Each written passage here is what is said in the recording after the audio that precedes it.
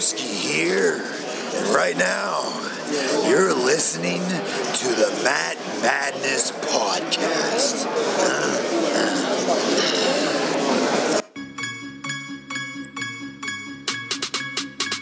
They talking all of this madness, talking all of this madness, talking all of this madness. Hello, everybody, and welcome back to the Matt Madness Wrestling Podcast. I am your host, Ron Pashery.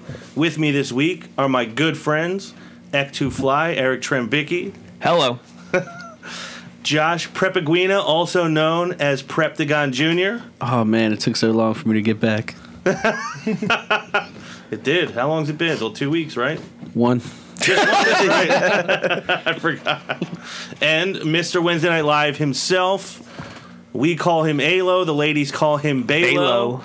Alo Aaron Lloyd. Welcome to the show. We have our second annual Matty Awards. The Matt Madness Awards will be revealed as we go through the show this evening. We had the first ever live Christmas Raw, I believe. And then the December 26th SmackDown. I don't know how much of it anybody watched. I watched bits and pieces here or there. I'm guilty to say I actually watched all of both. Wow. Actually, I think there was a little bit of SmackDown just because I didn't watch it live that I did get to fast forward through. Yeah. Raw, I started like 30 to 35 minutes behind, so I pretty much tuned in for the whole thing. Well, there was actually some things of significance that happened, which I wasn't necessarily expecting. I got some enjoyment out of it. Yeah, I thought that for the most part, they did a pretty good job for a holiday edition of both shows. I'll say for a Christmas episode, my favorite was the teasing of the continuation of Nia Jax and Enzo Amore. So good. So good this week. Rough mistletoe tease. The only thing bad about that was Nia's hair, but so good. I'm waiting for him to comment on it. They both got bad hair. I'm cool with Nia's hair with the two braids. I don't like Although- I'm talking about Not the color. braids. What about the blow? I'm cool with that too. That's whatever. They all seem to try different colors here and there. Yeah, I mean, Enzo's cheetah, she's blue. I mean, this. I don't even know what Enzo's hair looks like anymore. I It's fast not forwarded a everything. cheetah. I'm paying homage to NXT. I have fast forwarded every second he's been on the screen. Ron's like, who's Enzo? His hair's a Delaware thing. Yeah, he's the guy who I'm better than in the ring. I know that. I do know. Before we get into the show too much, listen to Falls Count Anywhere with Derek and Russ, The Perfect Edge with Donovan the Lowdown Lloyd, and you. Yeah, with me this week, episode 20. Check out our old Throwback Madnesses, Unsanctions, 5-star ratings and reviews on iTunes. They'd be a huge help to the show. We appreciate any 5-star rating or review that we get. We won't start off with an award, but there was someone who won something on Raw. Seth Rollins and Jason Jordan got thrown into a tag team match together by Jordan's dad, Kurt Angle. Let's talk about I love that Seth called him out for always bragging about these matches that he ultimately loses, because it got talked about by Kurt a couple weeks ago. I like that Seth said it, like, I don't want this to be one of those times where you say you push somebody to the limit and you still lost. I enjoyed the bar giving each other action figures for Christmas of So their good. enemies. I thought that was good. I missed this. Since Cesaro is a better gift giver than Sheamus. He is. I do think Cesaro needs to stop using the mouth guard when he's just there to talk. I like it. Do you really? While he's a heel, yes. Okay. It shows ruthless. Ruthlessness? Yeah. Because of his toothlessness? Yeah, 1,000%. I want him to come out there and say ruthless aggression so bad. But he's toothless aggression. Only thing good going on about his loss on Monday is the bar have been so good the past year as a tag team, but man, I want him to get some promising things as a singles competitor. Lord Me knows too. if it'll ever happen, but We'll get to that. Yeah, he's definitely earned it.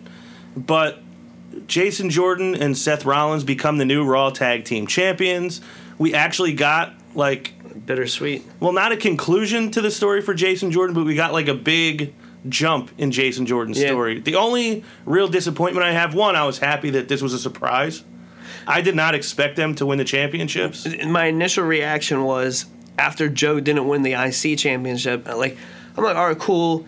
If you are watching, I know you avidly did not want to watch, during Christmas Day. Yeah, I kind of flipped through it the day after Christmas. But for the people in Chicago that whether it was a Christmas gift to them or if they treated themselves before Christmas and said, here, I'm going to go watch Monday Night Raw, at least they got a treat. They got to see something special, which is a title change is always special, whether it's something you want to see or you don't want to see, because that's history. So, 10, 15 years from now, when you're talking about bad, weird tag teams, whether they lose, if they lose the titles next week or on Raw, at least, you remember that guy Jason Jordan and Seth Rollins? They won the tag titles together. Do you remember? Oh, I was there. That was Christmas Day. It was the first ever live Raw on Christmas.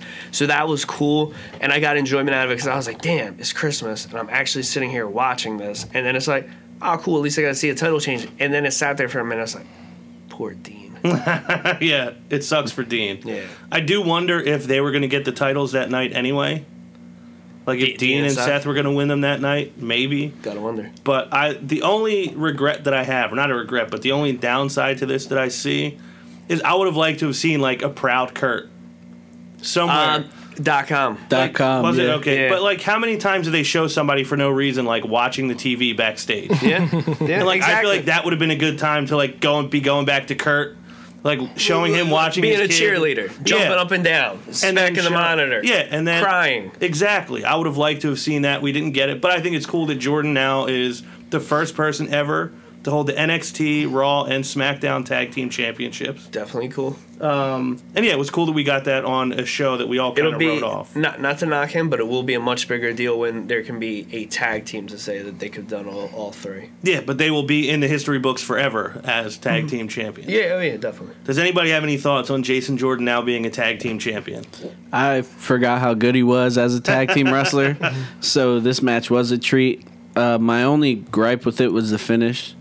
Something like the camera angle messed up and they kind of missed the finish. Yeah, it was like I don't know. It was too late. Like they caught him after he had already like threw him up. Yeah, and then he hit the net breaker. It was like choppy camera work or something. Yeah, but I don't hate it. It's kind of like plug and play. So whatever Dean was going to do in the long run, Jordan's going to do to him now, which kind of takes two stories and merges it into one because eventually Jordan was going to turn. Now, in my eyes, like, we were supposed to get Jordan and Dean turning. Now we just have Jordan doing it, so we knocked two birds with one stone out. Yeah, and I also think, like, we had the first act of Jason Jordan's story was him being revealed as Kurt Angle's son. In those first couple weeks of the interviews, which, like, I thought the first night was okay. I didn't hate it as much as a lot of people did. As the weeks went by, it was like, this is kind of, you got to do something else than keep saying, oh, I can't believe my hero is my dad now. Then we kind of got him being like the bratty, petulant son that wants Kurt to do things for him. And like now he's become solidified by being a champion. So it like took his story to another level. And now I think he's kind of cemented as this character. Like he has an accolade as this character. He hasn't only lost big matches now. And he's like tag team champions with a guy who's like former world champion. Yeah, and like one of the best guys in the company, which I think is cool. Alo, any thoughts on this or no? You just talked about the different variations we got Jason Jordan. I hope we still get the spoiled brat Jason Jordan because I think he's going to be even more of a brat now. Yeah, because he has a title. Yeah, and that's what I'm really looking forward to with this. Like, I could see Kurt trying to get them to defend the tag titles, and Jordan's like, "Well, Dad, we wrestled last night, and we're kind of tired. My knee still isn't 100%. Dad, we can't defend the titles tonight." And I'm interested to see where they go from here because. But that's too good. We're not going to get. I know. Especially this time of the year. I mean, I gotta ask: do you guys want to see time out of this? How long do you want to see this last? Well, it's strange. The whole different dynamics in a tag team in the Strange Bedfellows, that always works for the most part. Now, people have been comparing this to some of the most mediocre most odd tag teams in WWE history, like John Cena and David Otunga and stuff like that. That makes more sense to compare it to that rather than the Rock and Sock connection or something. Yeah, but I'm just saying, like, I think this will have more longevity than that because John Cena and Otunga will only be tag team champions for a night. But I think this actually has like longevity. This could actually even be really fun because Jason Jordan being that cocky brat and Rollins, Rollins is kind of stale. His jokes don't really hit, but I think they'll actually hit with Jason Jordan. They'll lose the titles before the Rumble. I believe that, but that's still a month away. So that's a nice little reign for a makeshift tag team. But makeshift tag teams usually do work. I even love the idea of Jordan being able to say he was a tag team champion after they lose it, like still acting like he's a championship caliber competitor when he's not anymore. Yeah, Or he could say, "Oh, I put Roman Reigns and John Cena to the limits, and I won tag titles everywhere." and I still want him to like be an advocate for his Intercontinental title match. Oh yeah, don't ever let that go. Yeah, don't let it go because he's champs with Seth, so Seth's affiliated with Roman. I don't ever want him to let that IC title thing go. Yeah, I agree. Is everybody ready to jump in our first Maddie Award for the year? Let's do it. All right. The nominees for the 2017 Match of the Year are... Oh, starting off hot. Yes. John Cena versus AJ Styles at the Royal Rumble. So this is the oldest nominee. It's almost a full year ago. The New Day versus the Usos, the pre-show match at SummerSlam. Kevin Owens versus Shane McMahon in Hell in a Cell at the Hell in a Cell pay-per-view. Pete Dunne versus Tyler Bate for the UK Championship at TakeOver Chicago. And Aleister Black versus the Velveteen Dream at NXT TakeOver War Games. Who wants to take it first, or would you guys like me to take it first? Go for it, Captain. You want me to go first? Okay. So, my number one match of the year... You want to start at 5? You want me to start at 5? Yeah, okay. Work your way up. So, my number 5 match of the year, I think you guys are all going to hate me for this That's one. the one with 1 point, right? And a lot of our listeners yeah. are going to hate me for this.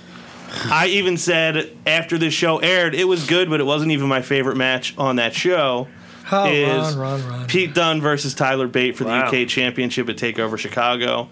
I just didn't have any real investment in it. I thought it was a good match.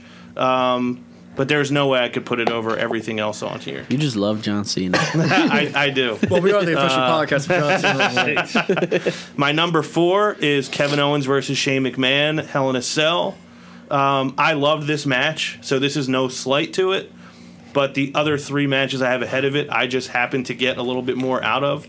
And I think also KO and Shane were still kind of feeling the after effects of it, and I kind of want to see how it plays out before I put it any higher than anything else. Number 3, I have the New Day and the Usos at SummerSlam. Great match. It does lose a little bit of luster because it wasn't on the main show. And these guys had so many good matches, it's kind of hard to put one above the rest of them. Number 2, Aleister Black against the Velveteen Dream. The Velveteen Dream was day one-ish for me.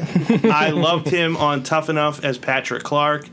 I loved when he started with this character, however long ago that was.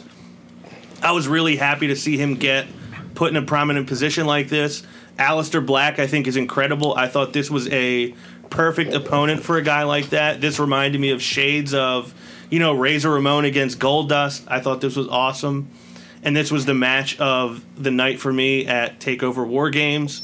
And match of the year for me, it's been number 1 on my board for almost a full year. John Cena versus AJ Styles at the Royal Rumble. Awesome match. These 2 guys are 2 of the greatest competitors that have ever stepped foot in a WWE ring. So I have to go with John Cena and AJ. Who wants to go next? Okay. Yeah, I'll go. So, my match of the years... Number 5, Kevin Owens versus Shane McMahon. As good as the match was, I think there's stuff on this list that I just enjoyed a lot more than that. So my number 4 match of the year, New Day versus the Usos. I don't even think that was their best match personally, but I had to put them on there just because of all the good stuff that they did do this year. My number 3 match of the year was Aleister Black versus Velveteen Dream. If there was another 2 months left in the year, this might have been higher up on the board because I would have just watched it more. Yeah. To lose his points for you not having gotten to watch it enough. Exactly, yeah, because every time I watch that match, I just feel something different. It's crazy. Yeah. My number 2 match of the year, John Cena versus AJ Styles at the Rumble. That match was incredible. I went back and watched all these matches just so I can solidify my list. Mm-hmm. That match was so good. With the T. So good with the T. And then my number 1 match of the year, Pete Dunne versus Tyler Bate for the UK title at TakeOver Chicago. This match gives me the feels. Oh my God. Yo, and this is my match of the year, not just WWE, all of wrestling. I don't care what anybody says. I loved Like, it would be this and then Wrestle Kingdom, the Omega match. Like, I love that match. But this match definitely takes the cake for me. This match did everything for you that it didn't do for me. Exactly, yeah. I was day one-ish on Pete Dunne. Don't let Donovan tell you anything. Pete Dunne was my boy. I was excited. I wanted him to be in the Cruiserweight Classic. He didn't get it. And then he ended up doing the UK run, which is, paying dividends. Probably a lot better for him. Oh, yeah, for sure. I mean, don't get me wrong. I do think that he will be on 205 Live eventually, but not right now, which is fine. Yeah. I think whenever they realize the right thing to do with that UK title, he's on to bigger and better things. I don't see him in the 205 division. Yeah, like when they get rid of the US title from SmackDown and replace it with the UK title. Might not be a bad thing. All right, Eck, what do you got? So, from a match of the year, to rub everyone the wrong way, Oh, here he comes. I'm going sorry. off script. number 5, I know what it's going to be already. the 2017 WWE Championship match at the Royal Rumble, John Cena versus AJ Styles. I wasn't overly invested in the match. I didn't like the end result. And during watching it live, I thought it was overrated. The next day, when there was so much hype for it, I didn't see it. Number 4 was going to be the Hell in a Cell match. This is kind of hard. These all kind of get kind of shifting here. This group of 4 matches. The Hell in a Cell match, Shane McMahon, Kevin Owens. Enjoyed watching it live. A lot of a pop moment. The surprise at the end with Sami Zayn turning heel. Big surprise. Hard to think anything different of it. Number 3, number 2, and number 1. I had a hard time picking with these. I'm going to go number 3 is going to be Pete Dunne, Tyler Bate, the UK Championship. Great match. There's not a bad match that they didn't have. I've actually, since prior to recording this, I have arrows. This is the only category. I have arrows all over. I originally had this as number 1. But they So you did talked yourself into it and out of it in the course into of and out of it. I talked it into number 1, down to number 2, back to number 1, and now it's at 3. But I have to put, I had to put the Velveteen Dream and Black in there for number 2. They built the story up for so many weeks, and they did that so well. The execution in the ring was amazing. Both guys can go. I'll be honest, just like Prep said, the SummerSlam kickoff, I don't think is their best match, but arguably, we're going to talk about them more tonight when it comes to the Maddies. I got to give it to the Usos and the New Day. They proved not only that they can go, but that tag team wrestling is still alive in WWE. And then if you go off of the year, you almost got to say that SmackDown had the hotter tag division just because of the matches they had. If you got, it didn't matter. You could put one of their SmackDown matches in here. I would have probably, if it was an Uso New Day match, I'd have put that as match of the year. Yeah, the Las Vegas match they had was great too. So we've had three people go, 3 different number 1 matches, 3 different number 5 matches. So Alo, what do you got? If there was more options, we all probably would have agreed on the right match. All right, so number 5 for me is going to be Kevin Owens versus Shane McMahon, Hell in a Cell. Like you said, one of the better Hell in a Cell matches we had in a long time, and you said you had it as number 2. Like I had to revisit all the other ones, but that's what Hell in a Cell was basically based off of, and that brought you Kevin Owens versus Shane McMahon, brought you back to that, and it gave us heel Sami Zayn, which is all. Yeah, I think always that treat. it deserves credit for that. Yeah, and number 5, I'm gonna go with New Day versus Usos, the SummerSlam pre-show. The New Day and Usos owned the summer. We were at Battleground where we were. It was a match of the night. It was the only match of the night that went on because His match of the month. Match of the 3 hour, match of the whole show. The show could have ended. I would have went home happy. Like we were very elated the way that show started, but after that it was a bust. And SummerSlam, Very elated.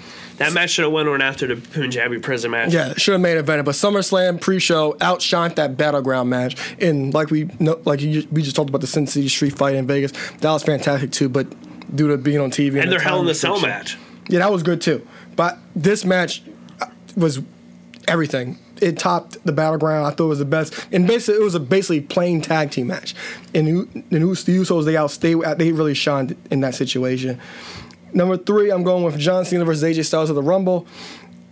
For me, this match, I don't know if you guys remember, we all watched it together, but I did mention that this match was too much shades of SummerSlam for me. And the Cena versus AJ SummerSlam match was the match of the year on the Maddies last year.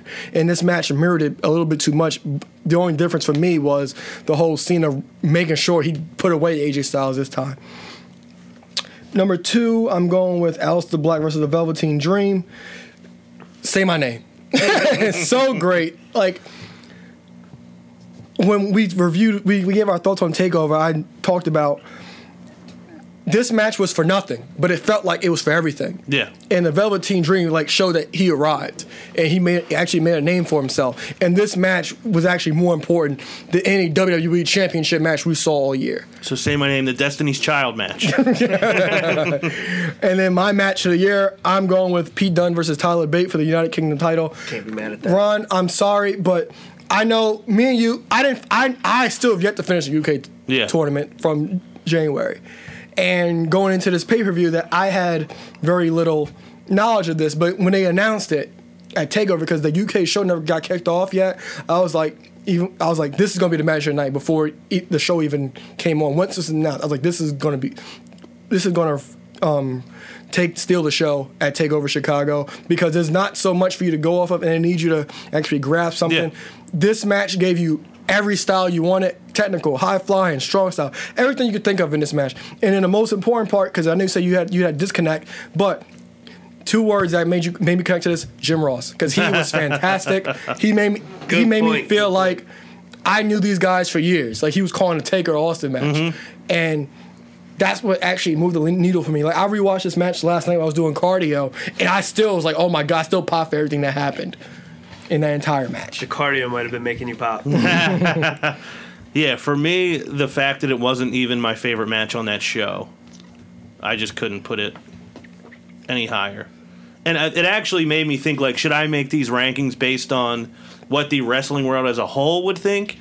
And I decided no, like, these are our subjective rankings. Our thoughts, yeah. So I'm curious to see how this shook out. I'm pretty sure I know what's going to be number 1. I think my number 5 might end up still being number 1, but let's see. Wow. Actually, Velveteen and Aleister might have a good shot to get there. So, the 2017 match of the year is the Velveteen Dream versus Aleister Black. With 15 points, Velveteen Dream versus Aleister Black. Second place, Pete Dunne versus Tyler Bate with 14 points.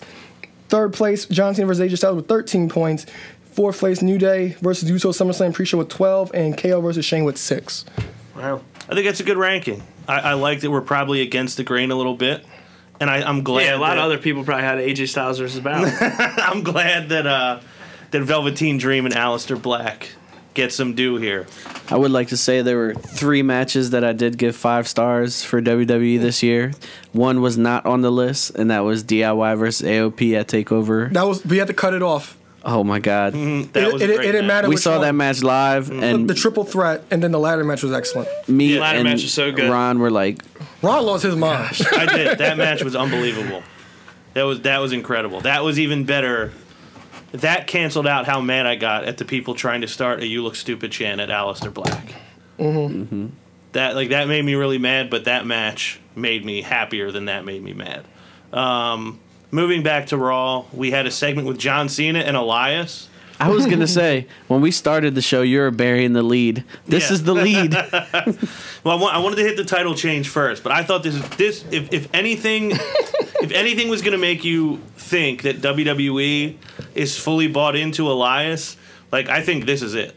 Oh yeah, that he gets an opening Raw segment with John Cena. If I didn't buy into him, his mic work that night, I bought it. Not that I didn't, but he was on point. And then he buried CM Punk in Chicago. He did, which was great.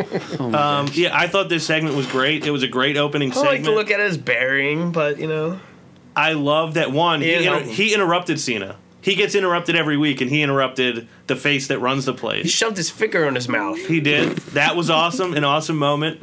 I love the WWE stands for Walk with Elias. I don't know if he had ever said that before. I've never heard of that. No, I'm sitting there clueless. He's like, do you know what WWE stands for?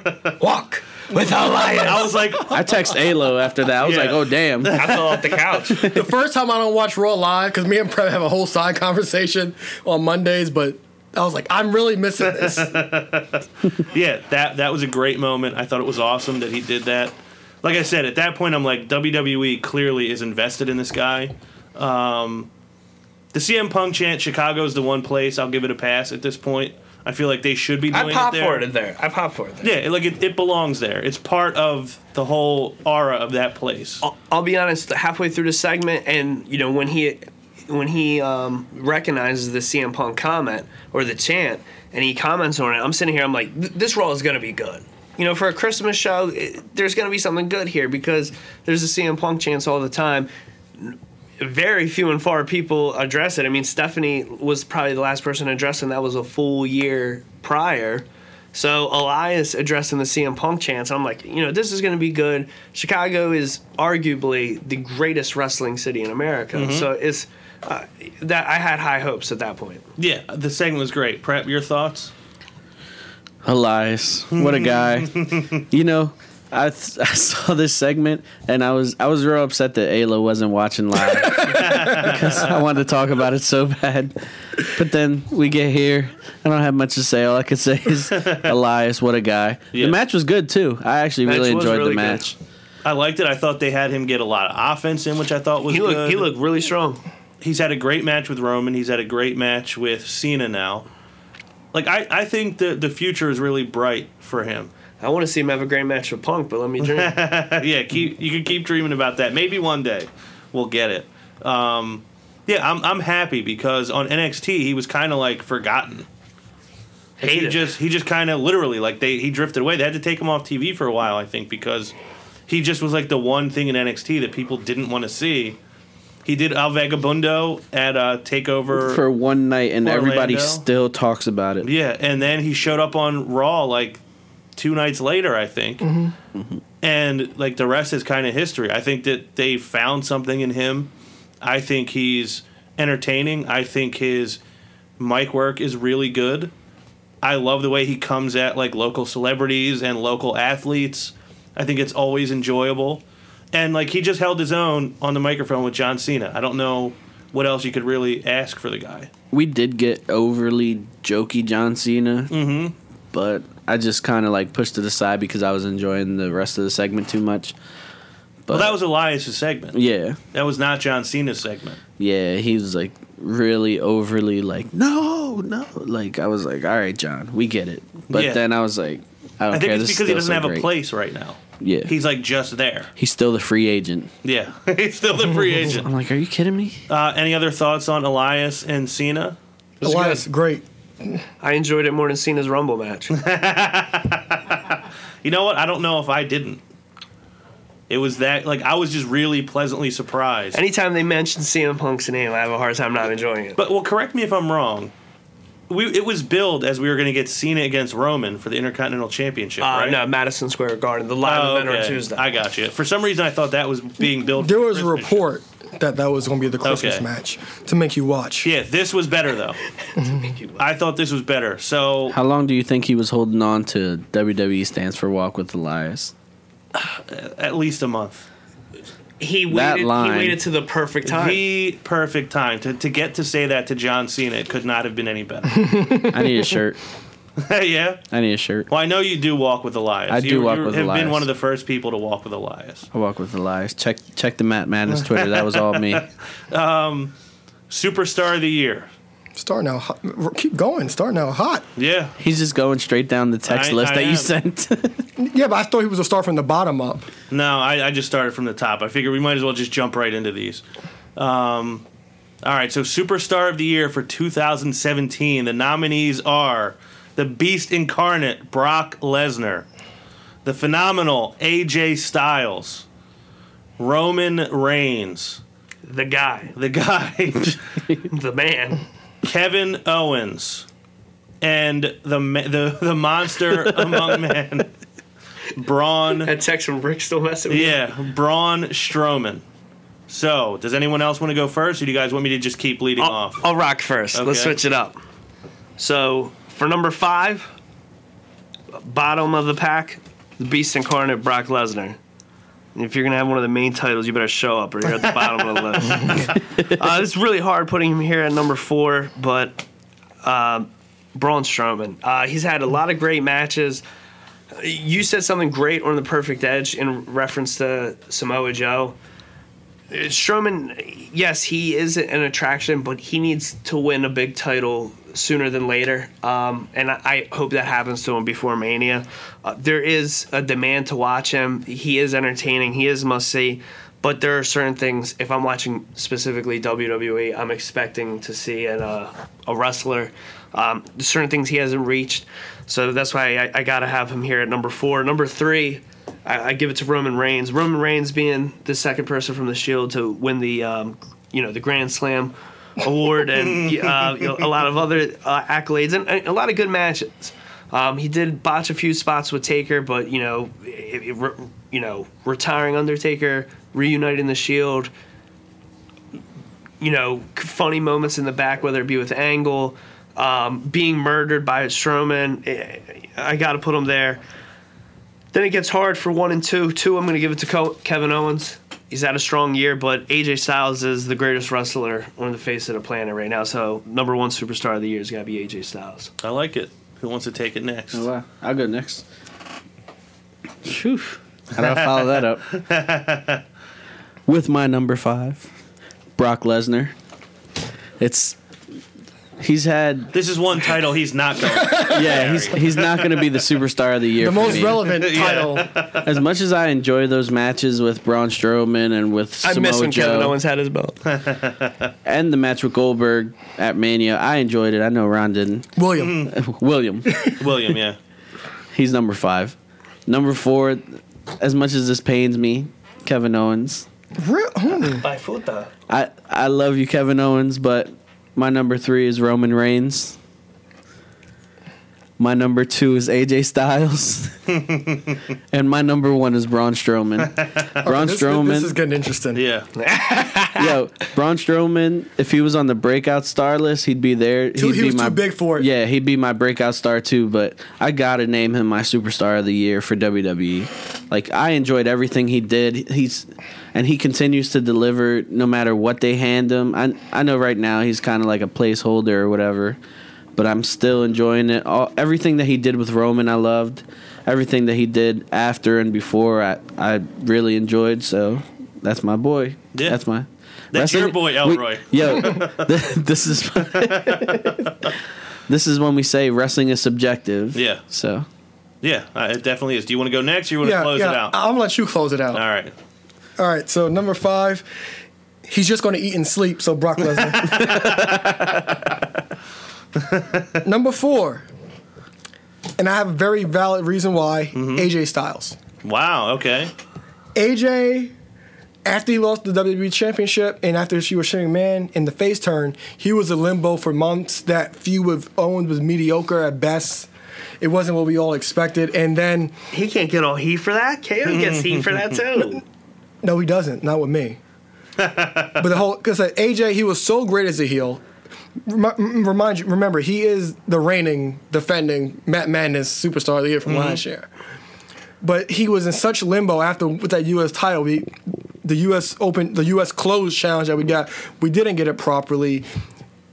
Mediocre booking at best. And I love AJ Styles, but it wasn't a great follow-up to what last year was. He just got the title back, which I'm glad he did, but it doesn't really make up for the year. Number 3, I'm going with Roman Reigns. As the official podcast of Roman Reigns, he beat The Undertaker, he beat John Cena, and you guys complain that he shut down your throat, but mind he hasn't been champion in a year and a half. He's been wearing the Intercontinental U.S. title since that time. And on top of that, he's hardly won on pay-per-view. It was a full year in between. What? U.S. title? Yeah, even world title. Hasn't even really been in the picture. All the big matches this year, bigger matches he's lost. But they finally, WWE as a company, they finally found their niche with him. And that was the most important thing for Roman Reigns because they had no idea where they were going, but he's been consistent all year long, especially since after WrestleMania, after he beat The Undertaker. And number 2, I'm going with Kevin Owens. So for me, with Kevin Owens, And we know who will now. I'm going this whole Kevin Owens thing. I'm a ditto the kind of same thing for my number one. But Kevin Owens, even though he was Universal Champion, he showed that titles don't matter. He was fantastic all year long. No matter what he did, he shined. Like, I just kind of gave AJ Styles a bad lip, but Owens shined in that entire situation. No matter what he did, Festival of Friendship, AJ Styles feud, Shane McMahon feud, this stuff with Sami Zayn now, he shined through the entire time. So number two, I'm going with Kevin Owens. And number one, I'm going with Braun Strowman. This is coming from us, who we destroyed Braun last year before the whole brand split thing. We didn't want to see him. I remember we went to the Raw 2 weeks prior to Mania. It was him versus Dean in the main event. It put us all to sleep. Probably one of the worst Raws we ever been a part of. To see what he is, to see what he's become now has been fantastic. He's arguably, like I've said also a few weeks ago, that he's kind of like the Stone Cold of the generation. Like he just shows up and saves the show. And everybody's looking forward to him showing up. Even at the Great Balls of Fire pay-per-view when Roman smashed him in the ambulance, and he just like got out the truck and walked away. Like that brings back like that old character that you care about and just like a plain badass. And that's what he done with Braun Strowman. Even the stuff with the Big Show, the Big Show's helped him a lot. And those matches with the Big Show were still good. Even though the rings collapsed at least 10 times this year when it comes to Braun, all of Braun's stuff has been some of the highlights that we talked about on this show all year. So Braun Strowman is my superstar of the year. All right, number 5. Everybody knows where I'm going with this one. Unanimous, I believe, across the board. Is it AJ? Yeah, no. Brock Lesnar. I'm ready for him to just go back to UFC or something. I'm ready for Minnesota. Him to, I'm ready for him to. Canada now. He's Canada's own. He can go back to Minnesota and just sleep. My number 4. This was actually a little tougher than I expected. I'm going with Roman Reigns, and again, not a slight to Roman, but I think he has not, like Alo mentioned, he has not been at the top of the list for most of the last year. He had from historical perspective, he had maybe the biggest moment, which was retiring The Undertaker. Was not a good match, not his fault. I feel like a lot of the botches Eck mentioned was more because Undertaker has no business being in the ring anymore. But I kind of like this spot for Roman because maybe this is what he needs, is he needed to be backed out a little bit. And now I feel like he's starting to get over a little more than he was before. My number 3 is Kevin Owens. Had an unbelievable year. He did a lot of the best stuff of the year with Chris Jericho. I think he's still been great even without Jericho there to play off of. The stuff with AJ Styles in the summer was not as good as I wanted it to be. My number 2 is AJ Styles. He's not my number 1 because, again, as Alo mentioned, he did have that weird run. Because I remember talking on the show a lot about, like, AJ Styles is your best wrestler and you're not even letting him wrestle on TV. So there was a good chunk of the year that he did not get to go out there and be the phenomenal AJ Styles. My number 1, I did not expect him to be number 1. I thought I was going to be alone on this hill, but Braun Strowman, he's become the one true attraction on the show that it's like you have to see the thing that Braun Strowman's going to do. Or maybe if you're not watching Raw, you got to text somebody and say, wait till you see what Braun Strowman did. He got to do a lot of these like larger-than-life things on Raw that you don't see a lot of other guys get to do. Now, a lot of the reasons why we're picking these is kind of what WWE has decided to let these guys do, which maybe isn't fair to the guys as human beings, but as far as what we're watching on the show, Braun Strowman, like they've built him up as a true like larger-than-life character, which we haven't seen in a while. They're trying to act like Kane is still a larger-than-life character. He's not. He is dwarfed by Braun Strowman. Braun Strowman has done some of the most amazing things on Raw this year, and his rise has been astronomical over the course of the year, so I do think he deserves it. So, do we have a tally on these numbers? It's finishing in 5th place is Brock Lesnar with 4 points. Damn, reigning defending. And a tie for 3rd, we have Roman Reigns and Kevin Owens. Okay.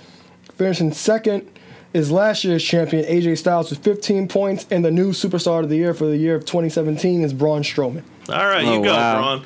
He went from nobody wanting to see him on the show to being like the top guy for 3 out of the 4 of us, and I would assume we're probably not alone.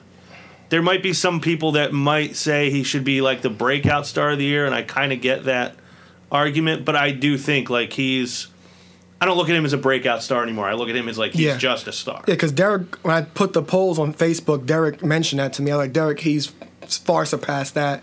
And like I said, that's the main reason was because I held him in high regard as my superstar of the year. And I figured that he would be bigger than that whole breakout star of the year. Because he was starting to break out that shell at the end of last year as well. Yeah, I definitely think that Braun Strowman, it's earned because he is the number one larger-than-life guy on the show. Prep, I may just throw this to you. Roman and Samoa Joe had a match. Felt like a big fight, which I love that when you get that feeling. What did you think of it? Samoa Joe. And Roman Reigns. No, I was glad that they went to this match. I'm glad that it didn't have the finality of because I do want to see this feud extend. Yeah. For, I guess, we have 5 weeks to the Rumble. Why not just go to the Rumble with it? I'm not going to mind seeing them face in different, tandems. Mm-hmm. So I thought it was a good match. Yeah, it was like the intro. Like, it felt like it might as well have been, like, Buffer, like, announcing it for UFC. Like, that was the feeling. Like, I almost got, like, that, like, butterflies feeling when they opened that match. My favorite thing, I sent this in the group text. I don't know if you saw this. Booker T goes, look at Samoa Joe with the southpaw right hands. And Corey Graves going, he's like, what the hell are you talking about? And southpaw's left hand. It was so good. Good. It was a good match. It was a great match. I enjoyed it. Like you said, the fact that it didn't have like a winner. It was just a DQ finish and then an assault afterwards. This is like kind of what you need to see from these two guys. I think it's great. I'm excited to see what's next. Eck, did you enjoy this as much as Prep and I did? You guys are spot on. I mean, this thing needs to continue. I love that Roman won the Intercontinental title, and he's already done much better with it than he did with the United States Championship. Samoa Joe's the only person that has the right to dethrone him. He needs the belt. I can see it going in multiple ways. I think he should win clean, and then maybe he could win clean on Raw in a few weeks. Roman gets his rematch at the Rumble. Joe cheats to win, so Reign looks somewhat still strong, and Joe can move on to the sunset with that IC title. And I believe it's been said already on the show. Keep that belt forever. Yeah. Yeah, Joe does need his first taste of gold sooner rather than later. And what better belt to start with? Yeah. I missed this, unfortunately. So you didn't get to see it? I didn't get to see it. I would say definitely do yourself a favor and see it when you get a chance. And then Roman got quote-unquote fined for his actions after the match, which I think is funny. He said it was worth every penny. Yeah, I bet it was, because I believe he's had this done to him on numerous occasions by numerous guys over the last year. Yeah, I thought it was great. I'm looking forward to what's down the road with these two. Two of the best guys in the company. Breakout Star of the Year. Favorite category. We have our nominees for 2017. Former Cruiserweight Champion Neville. Current NXT Champion Andrade Cien Almas and Zelina Vega. I think very important That's to an have those two asterisk. together. Yeah, you got to make sure you put that in there. Yeah. This is one of the hardest ones. It was tough. It was. This was so Really? Yeah. Oh man, I'm not mad at my list. One. I'm not mad at my list, but it was hard to put certain people in certain spots. Yeah, it's tough. Yeah, because it's not like some of the spots you put them in. It's like it's not giving them credit where it's Yeah, due. but you feel like you're not. Yeah, but anybody could credit win to except one person. I'm thinking of. Yeah, I agree. Carmella, Elias, and the 50th and seemingly for a while final WWE champion Jinder Mahal. Who wants to take Breakout Star first? Prep, you got it? Yeah, I might as well go. So, my number 5, Breakout Star. I was rooting for this guy, but Jinder Mahal. Just didn't work out. He just didn't work out. And I really wanted it to happen, but just didn't work out. Number 4, I think that this is missing an asterisk, so this is I know why who you're I'm going putting with. it here. I almost said it, but Carmella. She's number 4. Her doesn't do it for me. If you would have said Carmella with James Ellsworth, that's a different story. This is where it starts to get kind of tough because my number 3, it hurts me to put him here because he did have one of my favorite matches of the year, but I'm giving my number 3 to Neville. What a year this guy had. What a turnaround, like, in character work. Like, somebody, like him and Sami Zayn have that same, like, thing where, wow, I didn't know he could do this. Yeah. But they did it so well. Like, I'm really excited to see where Sami Zayn goes. I'm really bummed that I didn't get to see where Neville keeps, going from there. My number 2, Andrade Cien Almas with Zelina Vega. I love his character now. Like, this is getting fun. The match that he stole had. your character. Yeah, for real. The match he had at the event where he won the title was great. You think Zelina Vega's from Jersey? I don't know. Queens. And I'm almost positive that he's going to have probably the best match of the weekend at Rumble Weekend. Quote me on that right now. I like that. And my number 1 breakout star of the year, Elias. You walk with Elias. Wow. WWE. WWE. Need I say more? I'm not mad at that. So I was surprised where I put him, but I'm going to go second with this, guys. Number 5, this may be a big surprise because he held the title for roughly 6 months, but I'm going to hinder Jinder. Jinder is number 5. He is the worst of the 5 breakout superstars.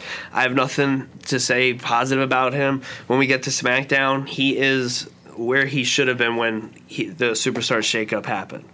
Number 4, it was kind of an easy put for me here, Carmella. We're all going to say the same thing. She did really good with James Ellsworth, but I feel like she broke out more last year.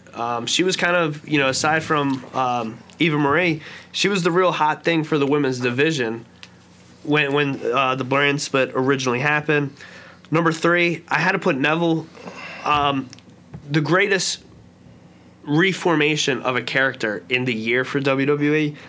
But I couldn't put him up any higher because 2 years ago when Brian Gerard James called us and said we're done doing the Slammies yearly, so we're not going to do one for 2016. We're going to give that to you guys. You guys do 2017. Did I get the last Slammy? Basically. so Neville, the last WWE Slammies, Neville was the breakout superstar. 2 years later, it doesn't make sense for me to put him there. But I couldn't put him behind Carmella or Jinder, so I got to put Neville there. Number 2 is going to be Elias. I believe all of us will say we'll walk with him. He's been great. It's so much better ever since he got to the main roster. I've always liked Andrade Cien Almas since he's made his debut to NXT. His past 2, with Gargano and then winning the title, his takeover matches have been phenomenal. Zelina Vega with him has been the icing on the cake, the cherry on top. It's a perfect package, and it deserves to be number 1. Dale, or do you want me to go? I'll take this. All right, so Take it. So my number 5, Jinder Mahal. Because it's like because Kurt Angle can't even pronounce his name. Because we never got to see the Brock match. Yeah. That he challenged him to. But the good Lord knows we gave this a chance. Only he knows we Nobody gave it more of a chance than us. Maybe Donovan. Donovan might still be. No, he's still champion in this. I ain't gonna lie, I ain't giving no chance. Yeah, don't group me in that. There is no chance in hell. You or laugh. But It's what me and laugh for. I can't with this. We tried, like we really did. Number 4, I'm going with Carmella. Elite Collector, what up? Number 4, I'm going with Carmella. Her work with Ellsworth was fantastic. The whole leash thing was perfect. The way she dressing him around.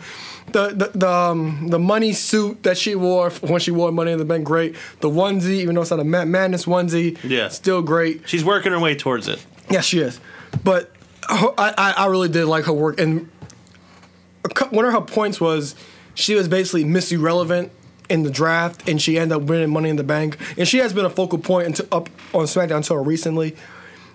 And number 3, I'm going with Neville. Because who knew Neville had this in him? Neville was for this year, Neville was must see television. He was probably just one of the 3 or 4 people that you would want to see on Raw. He was must see television. And honestly, where would 205 Live in the Cruiserweight division be if it wasn't for Neville? Him leaving is basically the death pin. Yeah, like where would 205 Live even still be a thing? Would the Cruiserweight division even still be a thing if it wasn't for Neville? Because he carried that division legit for 9 months. And Thank you, Neville. number 2, I'm going with. Oh God, pains me. Elias, like nobody saw this coming, and because for example, he was hurt in NXT. That's why you didn't see him for a long time. Then he reappeared earlier this year, and like you said in NXT, nobody wanted to see him. He got legit booed out the building everywhere he went. Even that live event we went to a year and a half ago. He had a great match. He had a great match, but they booed him out the building, no matter what. And then he comes to Raw. Well, first the greatness of El Vagamundo, and then 2 nights later he's on Raw, and he's been in the same position ever since. And Vince loves him. You could tell because he wouldn't be getting this push, being in the ring with the top stars, etc. Actually getting mic time every week and actually getting legit heel. He's a lost treasure in the world of wrestling because there's not many people out there that are legit heels and get legit heat. And number 1, I'm going with Andrade Cien Almas, in all caps, Zelina Vega. No one saw this coming. I just said that about Elias, but nobody really saw this coming. Andrade, the month after he came into NXT, was basically the new Tyler Breeze, just that worker that was just put over the new talent, and he was lost even throughout this year. He had the drunk prep gimmick and was just floating around in clubs with a bunch of women. And here comes Zelina Vega. Here comes Thea Trinidad. And like she just like brings this new aura to him and resurrecting a manager. Like we have Maurice in the WWE main roster, but Zelina Vega's I think she's been more of a focal point than her because Zelina Vega does all the talking. And even from the first match they had at TakeOver Brooklyn against Johnny Gargano, when she just threw the shirt in there, that played a factor and that told a story to that match. And we thought that his match against Drew McIntyre, that was just a filler to hold off Drew McIntyre versus Cole, but it wasn't. And we were all there at the House of Hardcore when TakeOver was on, and Prep couldn't wait to get home to see this match. But we really couldn't believe it. And we was like, wow, this is incredible. And she added so much to his character. He looked so rejuvenated because we kept hearing reports that he was ready to go after his first few months. But this actually helped him and propelled him to the spotlight, and that's why he's my number 1. All right, my rankings here may jumble this up a little bit, so we'll see what happens. My number 5, as everyone else, Jinder Mahal. To me, it's like the old one of these things is not like the other. That's how I feel about Jinder. I mean, he broke out in the sense that he became a world champion, but like he never truly broke out in the eyes of the people who watch the product. Yeah, see, we're the only podcast, but we're also a credible podcast. But if he didn't win that title, Iconic was going to be on this list. Yeah, they would have deserved it. My number 4 is this guy's lower than on anybody else's list. I'm going to say Neville. I do think he had a great year, but I think the sour taste in my mouth from 205 Live in the Cruiserweights, he's probably taking a little bit of an unfair punishment for that. And the fact that he's just not there anymore kind of takes something away from him for me. My number 3, and this may be a little controversial, I'm putting Andre Cien Almas and Zelina Vega. And again, not to take anything away from them, I think it's great. But to me, I want my breakout stars to have broken out on the main roster. So my number 2 is Elias because he has broken out on the main roster. But he was nowhere in NXT. And my number 1 is Carmella. I had to do this for James. And justice for Ellsworth. And like not to mention, I think a lot of people forget she had that epic beatdown of Nikki Bella on Talking Smack, which kind of propelled her into something. I loved her feud with Nikki Bella before she ended up with Ellsworth. Obviously, the stuff with Ellsworth was gold. And she was the first ever women's Money in the Bank winner. So from her going to someone who I didn't think was ready to go from NXT to the main roster to someone who I think was so consistently good for the year of 2017, I had to give it to Carmella. So this may change things a little bit. She's definitely not going to win, but I'm curious what these rankings now do to the top of the list. I think you just helped me out. This is fun. So, finishing at the bottom, Jinder Mahal. Jinder Mahal with 4 points. 0 points. A tie for third is Neville and Carmella. Okay. And a tie for first place. Wow, our first tie of the year. Andrade Cien Almas and Elias. So with the tie, we're going to resort to Facebook in the Facebook group poll. And the winner of the Facebook poll with 6 votes is Andrade Cien Almas and Zelina Vega. So Andrade Cien Almas and Zelina Vega are the breakout stars of the year. That's well deserved. I am happy that they got it, and I'm happy that my vote didn't weigh them down and keep them from winning. Although, Prep, I'm sorry that my votes did not help you out. I was pretty bummed. Yeah, these have all been pretty interesting. I think we are proving how subjective wrestling is. Yeah, that's with what we're this here to right do. now. That is what we're here to do. Everybody wants to, oh no, this and that. Like they want to be all PC about wrestling. Mm-hmm. Come listen to Matt Madness. Yeah, you We get tell the truth. We are the Donald Trump of the podcast universe. Yeah, our rankings. I feel like the general rankings are a social construct, Prep. Yes, thank you. Way to save that segment. You're welcome. The women's Rumble build. There's not a whole lot to talk about. Absolution beat Sasha Bailey and Mickie James again. Alexa interrupted Enzo and Nia, who were about to kiss under the mistletoe. Yes. But she said basically, "Oh, it's about the Royal Rumble," but we never saw Nia again. No, she said it's about the first ever women's Royal Rumble. Yeah. I don't like this. Alexa, I took last week off, Pash. Did you? Nothing wrong with that. I took last week off. I watched under 30 minutes of WWE television. Congratulations. Yeah, I applaud you for that. And I listened to the Matt Madness podcast to get me through. I did some of the 30 minutes that I did watch was that awful segment with Stephanie. And I'm sorry, I am not excited for the Women's Royal Rumble. I'm excited for 2 reasons. One is I think it's kind of like maybe the last first they can do. And it's like cool that like, okay, they've done it now. And I'm excited at the fact that it may be the last first that we get, where we can stop with them celebrating together as a women's roster and breaking character. Like, let's just let them be characters and stop bringing the real life celebration onto the show, because we don't need that all the time. So I'm hoping that it is done with this. They've now celebrated. We have our own Royal Rumble. Now we're equal to the men, and let's just let that be and stop making it a big deal. So, What? this is going to go way too long. Is it that they're equal to the men? Because if they were equal to the men, they would just all be in the match together. So equal is, as far as equal being like they're all the same, no.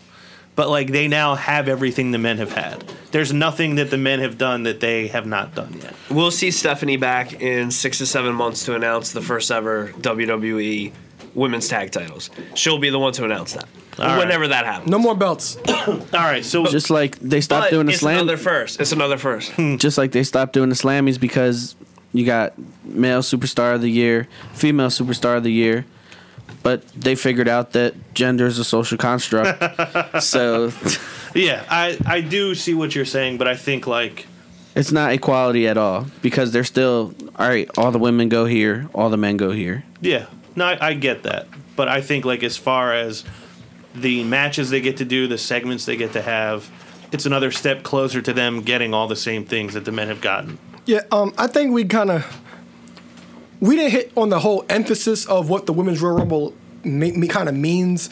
Last week we kind of just badmouthed the segment because the segment was terrible. Yeah. But I love the idea that there's a Women's Royal Rumble because, like I said, equal to the men, and all these women are excellent. We champion all of them. We champion most of them, except you, Ron. One to be exact. But we're saying we champion all these women, and a lot of these women, they're better than some of the men that they have out there.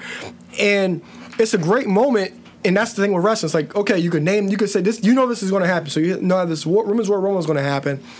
And it's for the moment. It's not saying the match is going to be good or whatever. It's just for the moment. And I can't wait to actually see it. Do I know what it's going to look like? No, but it's something that we want to see. It's a first for the women, and we all want to see what the women can do because we can see that they're better than most men and can hang with some of the most men. WWE, they're not going to do the domestic violence. They're not going to put them in the ring with men, but. Until the mixed match challenge. Yeah. Well, it's a mixed tag, so the women have to. Women against women, men against men. So it's not going to work that way. Yeah. If anything, they'll let the woman beat up the man.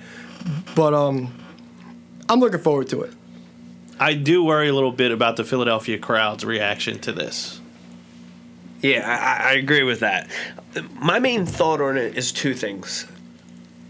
My negative towards it is, if it goes bad, and specifically, if Philly doesn't recept to it well, January 2019, is WWE nervous and it says it was a one and done thing? Is this now a yearly tradition? What is this going to be, the 28th? I don't think they'll call it off because I think they could just chalk it up to, that's Philadelphia. Yeah, and that's how I look at it. I would like to see this continue. Plus, me being a mark for one specific person, I've been a mark for the Rumble since I've been a wrestling fan. It's always been my favorite event of the year. Big thing you always look forward to is the surprises, the returns. That's the one thing I hope they can't mess that up. Give me Trish Stratus in the ring one more time. Come on, she can still go. She's still in physical shape.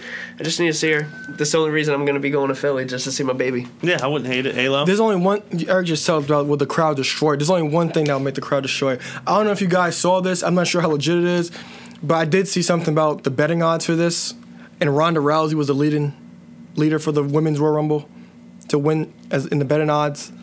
That's the one thing that will be negative if it happens, and that the Philly crowd will destroy. Because no, I look at it as the fair weather fan, and Pash and I know 8 to 10 of them that are going to go there in a group. Mm-hmm. I would think they would pop for that. But I think also, and this I was discounting until just now.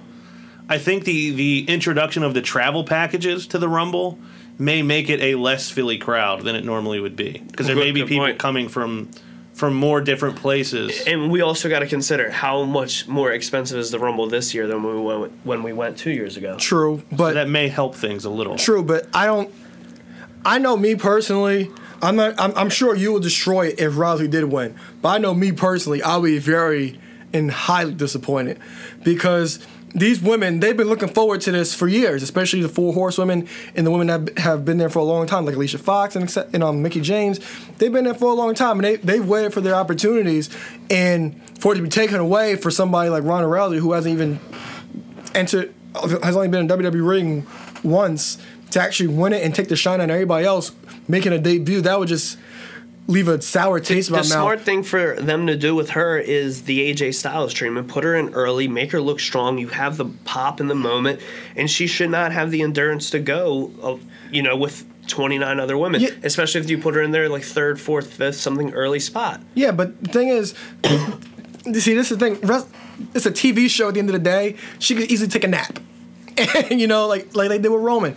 Just have him go outside and take a nap. And she doesn't have to do much. And it's a Rumble. You could hide in the corner for 10 minutes, for all we know. But for the people like Sasha, like Bayley, the women that actually care about this, I will honestly feel bad for them. And I think they'll be distraught the fact that their opportunity, even if they didn't win, that opportunity is taken away from one of them, they're giving to somebody else to sell something for WrestleMania. I think the better bet, if you do want to do Rousey versus Charlotte, just leave that on SmackDown. Don't let Rousey come in and take that spotlight.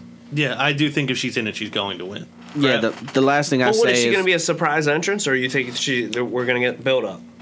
I would say a surprise. Like, I don't know. The last thing I'll say about it is that WWE themselves really did it a disservice not giving it stakes. Like, Oh yeah, there's nothing. they're just having the match just to have the match. But there's the stakes are going to be. You get the a title problem is, the problem is that they didn't formally announce it. I complained about this last week, and they led this weekend with the same thing. The winner of this match faces, if they're on Raw, they're facing the Raw Women's Champion. If they're on SmackDown, they're going to face the SmackDown Women's Champion. But the problem here is, and I mentioned this last week, the four of us should be able to easily grasp that. The majority of wrestling fans, smart WWE fans, lifelong WWE fans are going to put that together. If my 8-year-old son's watching this with me and he's popping for it and he's, actually like, I guess some of these matches the girls are having are good, and he's like, it's going to be in Philly, like, let's go. And he's sitting here, I want to see it, and he's getting invested, and he's like, what do they get? But you're not explaining it to the kids, and they're trying to portray this storyline to the kids. They're trying to portray everything in WWE for the kids, but they're not explaining stuff to them. Yeah, it needs to be for a title shot, and they need to make it very clear. Michael Cole can explain the stipulations to a basic match, a triple threat match, or a tag team match 1,000 times every week on Raw, but they can't explain simple, accolades or awards or the prestige of winning a certain match. Yeah, I agree. And are they going to take the bump over the rope? Is it over the top rope? I would be shocked if it wasn't, to be honest. I can't imagine they won't. Because aesthetically, it's not going to look good if it's right through the middle rope. Mm-hmm. Yeah, that'll get booed for the entire time that the match is going on. Before it was a women's division with preps getting at the Divas, you used to always get those just as long as they're out of the ring, they're eliminated. But I believe NXT just had a women's battle royal and it was over the top.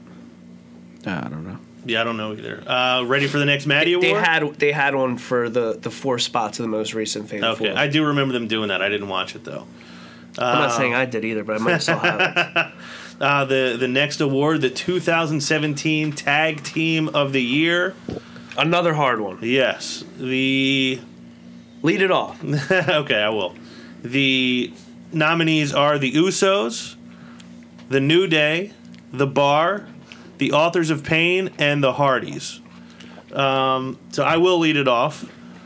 My number 5, I'm going to go with the Hardys, just because I feel like they had like that good opening, like when they showed up at they showed up at Mania. They had a nice little run at the beginning. Then I kind of feel like they faded away like really quick, and they got by on just saying like, oh, the Hardys are here, and people will just be happy that they're here. What'd they do? What did they do? Uh-huh. What do you mean by showing up at WrestleMania? No, you said they did something. They had like a nice start. They faded away into obscurity. Classify yourself as obsolete. Yes. Okay. That is what they did basically. And part of it, Jeff got hurt. It kind of lost Matt for a while. My number 4 is going to be the Authors of Pain. I think almost everyone in NXT gets like a little bit of a deduction from me because I don't watch it enough. But those guys are great. I think that they've had some of the best matches we've seen in NXT. Like those tag matches for a while were like the highlight. That's and another Authors group. of Pain have had a great one. Similar to Braun Strowman. Or a great run. Think about what people would have said on this show last year about the Authors of Pain and what we're saying this year. Yeah, they became like the monsters of NXT and like an attraction. My number 3 is the Bar. I think they've also had a really good year. Their matches are consistently good. I think it's elevated both Sheamus and Cesaro. And this was like born out of the ashes of the Best of 7 series that we all mocked when it was announced and when it was going on.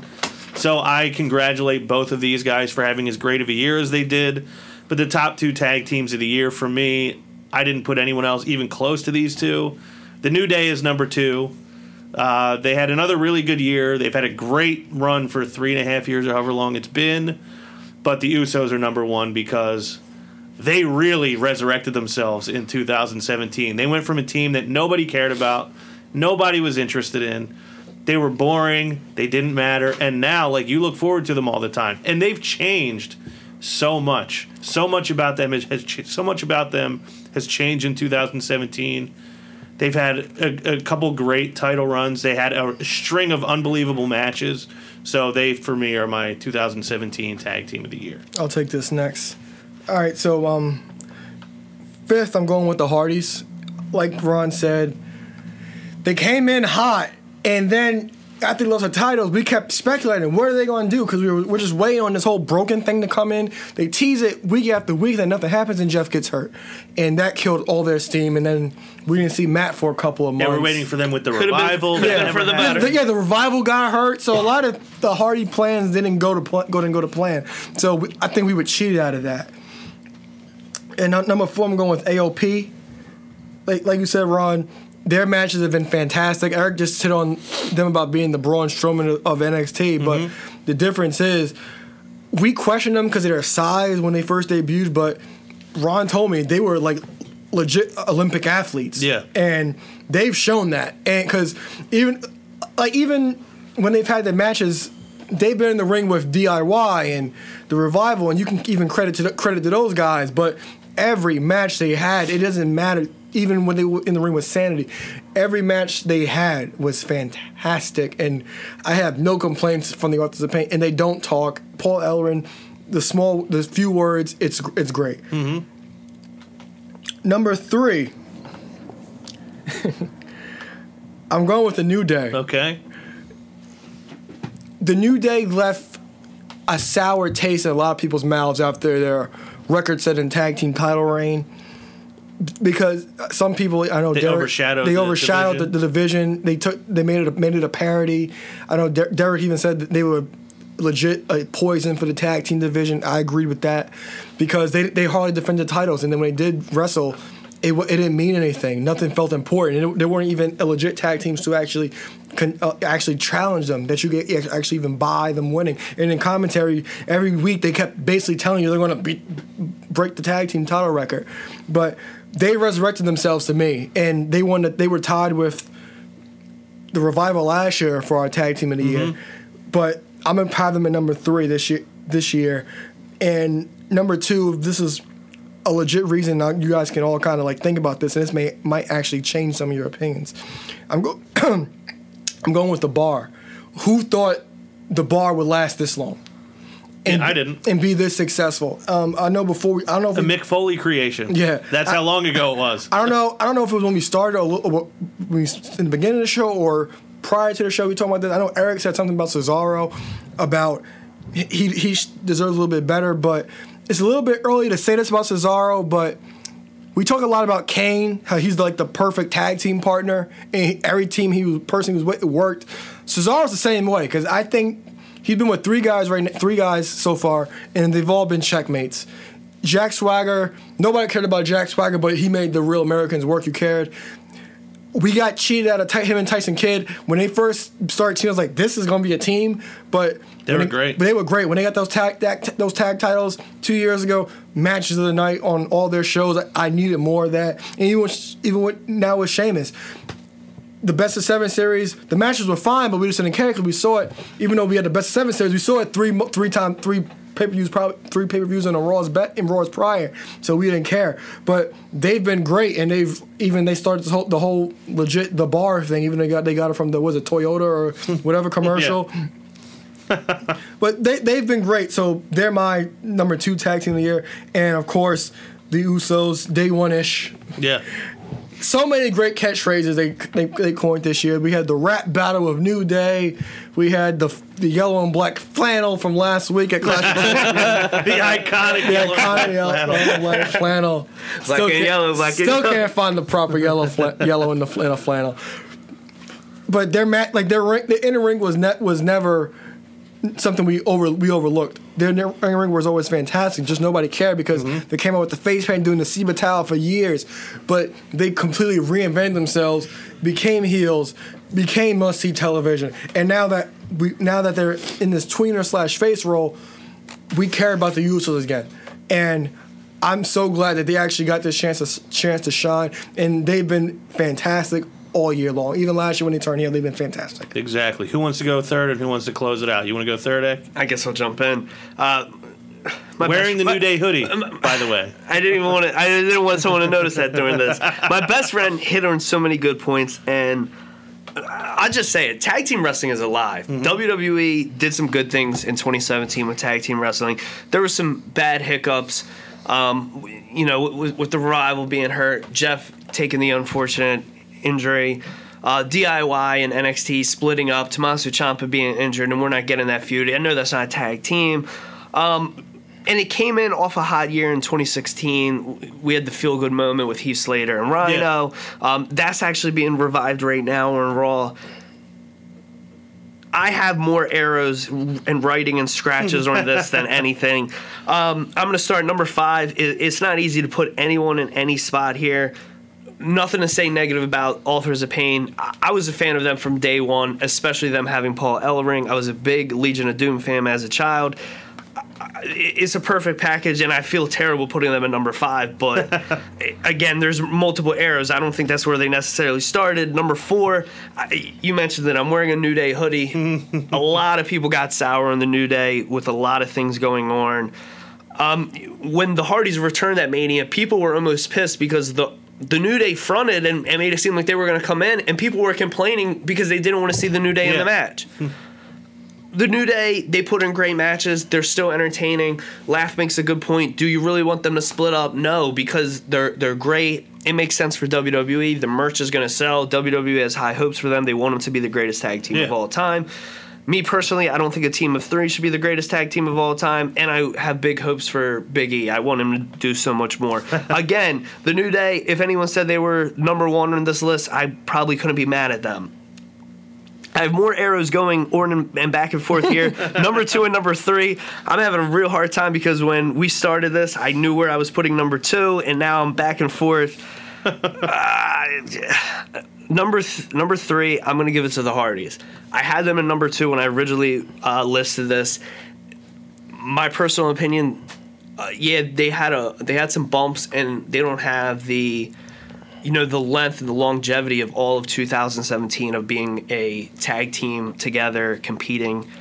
But let's talk about the year that they had in the beginning, and one of the greatest moments of the year, one of the greatest WrestleMania moments of all time, their return. We got to see their last in-ring independent wrestling match that maybe they'll ever do. If they stay with WWE and retire in the ECW arena, we saw them face Tommy Dreamer and Bubba Ray Dudley. That match was awesome. Mm-hmm. What a great moment. And the best part is New Jersey got cheated out of it the night before. They went out there, cut a promo. They didn't have a match. We expected it. We were front row. What a great feel-good moment. Where did they not hold tag championships in this year? Holding them in WWE, TNA, Impact, Ring of Honor, losing the Ring of Honor tag titles 24 hours later, winning them in WWE. If somebody said they were number 1, I would not be mad at them. I got to put the bar at number 2. They were awesome as a tag team. Imagine the Rumble last year. They were teaming for a little over a month. They were butting heads. They got eliminated together at the same time. Their matches have been great. Got in a bar fight. I can't say nothing bad about Sheamus. That was Troy's favorite wrestler when he first started watching when he was 2 years old. 1 year old, a year and a half. He loved them. I've always been a fan of Cesaro. They're great. Cesaro had his teeth shoved through his head, and he continued to match for 20-plus minutes. They're great. I think it should be unanimous. The Usos are the tag team of the year. They reinvigorated themselves. They rechanged themselves. They had the best facelift, maybe better than Neville's facelift to a heel. Usos tag team of the year. Pentagon Jr. So with my list, we'll go number 5, Hardys. As much as I enjoyed the comeback this year, there's not much that happened after that made me care about them. Number 4, I got to go Authors of Pain. I can only give them so much credit when they had as many matches all year as the New Day and the Usos had together. Right. On pay-per-view. So, number 3, I got to give it to The Bar. I really enjoy them. Like, Alo made a good case for it, but I just... Number 2, if I could give number 1 to 2 teams... It would be these two. It'd be these two. My number 2 is the New Day. Nothing I have to say there. And my number 1 is the Usos. We already said enough. It should be unanimous. And it is. All right, so... Congrats, Jimmy. Congrats, Jay. All right, so finishing... You got something coming in the mail. Finishing 5th is the Hardys with 6 points. Finishing 4th is AOP with 7. In 3rd place, a New Day with 13. finishing second is The Bar with 14, and like we said, unanimous. It's the Usos. Well deserved. So our tag team of the year for Matt Madness is the Usos, day one-ish. Good for them, the Uso Penitentiary. Congratulations to them. Just run down a few more things from Raw. We don't really have to get into much conversation. The Miz Taraj singing Miz carols So good. throughout the evening. They thought they were going to be in a quote-unquote secret Santa match. I don't know why I thought that was funny. It's so stupid, but it's funny to me. They got destroyed by Braun. I love they had the sweaters on. Yeah, great. Finn Balor got a win. Who did even... Chad Hawkins. Chad Hawkins. Bray had another promo. Matt attacked Bray in the ring. Mr. Hawkins is, has a countless amount of losses, but I think the majority, at least 20% of them, are all from Finn Balor. He's lost quite a few to Finn. And the Wrestle Buddy. Yeah, yeah. I like that after Matt Hardy attacked Bray Wyatt, Bray ran up the ramp and just looked back into the ring, almost like he was like, what is this guy? Which is funny to see Bray Wyatt react that way to someone. Like, that they're really trying to sell Matt as being even weirder and more out there than Bray Wyatt. I like that they're pushing it that far, and I think this could end up being pretty entertaining. I'm hoping. Yeah, I hope so, too. And we saw Dana with Titus Worldwide with the glasses and the notepad again, which I was happy about. Looking like Stacy Keibler on Nitro. Yeah, anything else from Raw anybody wants to comment on before we get to the next award? All good? January. I got right. more comments about Raw. All right, next award for the 2017 Maddies. Markout Moment of the Year. Our nominees are the Hardy Boys' return at WrestleMania, Adam Cole's debut, TakeOver Brooklyn, Kurt Angle's return at WrestleMania weekend, Shane McMahon off the top of the cage at Hell in a Cell, and The Shield reunites. So who would like to lead off this category? I'll lead this. Okay. Again, this wasn't the easiest. Hopefully this one isn't a landslide for everyone. I'm going number 5, Adam Cole's debut. Again, a lot of these were all mark-out moments, but there's just some that just ranked up higher. I'm going to go to number 4. That'd be Kurt Angle with WrestleMania. To me, I couldn't put this any higher because at the time, it wasn't one of those things that we would know if WWE was going to let him get in the ring. I popped more for that. Number 3 is going to go to Shane's Hell in a Cell spot. We were there together. That was something to pop for. Number 2, I got to give it to The Shield. I remember popping in my living room alone. That was awesome seeing those guys. I mean, it's one thing I know specifically, aside from Adam Cole, I mean, when you're talking about, Shane, that's someone from my youth that, you're seeing him in his, 3rd or 4th match, and he's doing a crazy spot like he did when I was little. Angle's coming back, and then when I get to who I believe is the number 1 mark-out moment, The Shield is the only one that is something that's present, and I've watched their whole Shield career. I've watched their debut, and there kind of was a good feel-good moment watching that. But number 1, I got to give it as mark-out moment of the year. It's got to be the Hardys returning. You guys were all there live. I was downstairs in the Big Days basement, and there was about a dozen of us all popping. There was a seat for you next to me there. Great moment. This got to be a landslide, but let's see if this gets chaos.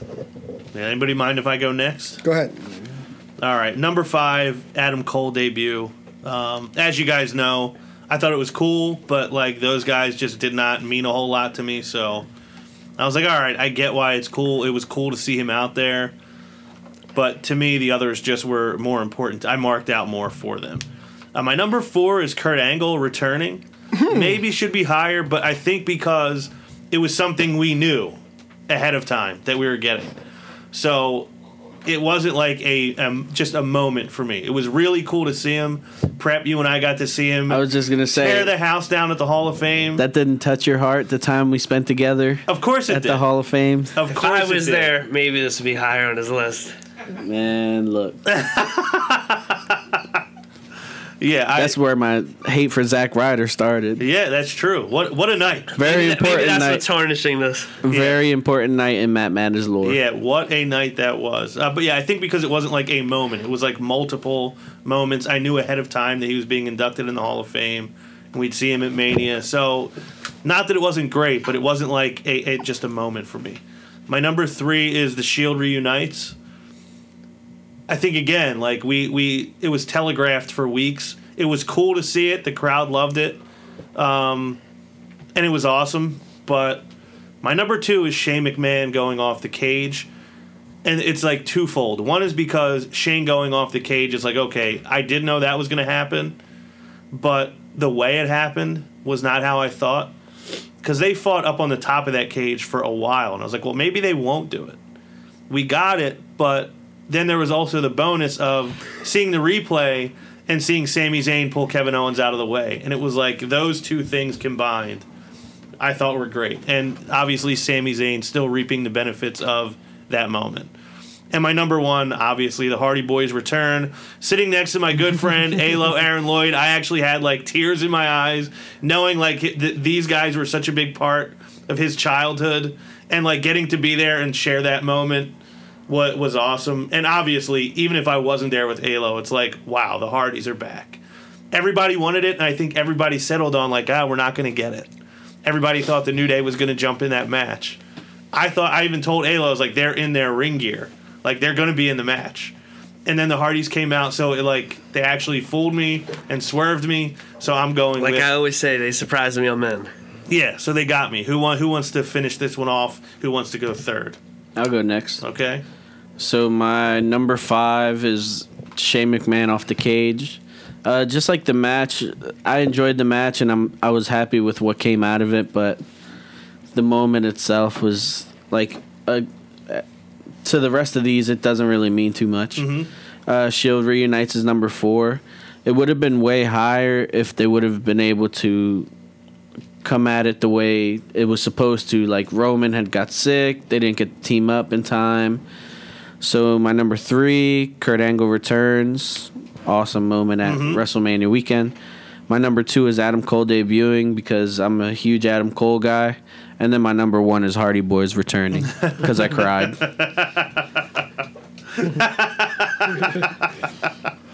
Add some new moves to the shuffle, didn't you? Yeah. Don't tell anyone. So closing it out is Alo. Who do we got? All right, so my number 5 is Shane off the cage. Number 5's not the Hardys? They're not going to be number 5 on this one. No. Yeah, number 5 was Shane off the cage. As many times as we've seen it, just the moment of Sami Zayn pulling him off was great. Number 4, I'm going with Adam Cole's debut from TakeOver Brooklyn because of the internet. We knew it was coming. Yeah. And NXT, they do a pretty good job of not being formulaic, but that's the only thing that they really do that's formulaic is like even after the copyright thing comes on, you know not to turn off NXT. All right, so number 3. Well, I liked it because they didn't do the normal just shot in the crowd. True. You like when I make a good point. You didn't make a good point. I'm not going to change my answer, though. Don't. Number 3. It was my number 5. You put it higher than me. Number 3, I'm going with The Shield Reunites. Like Prep said, a happy moment.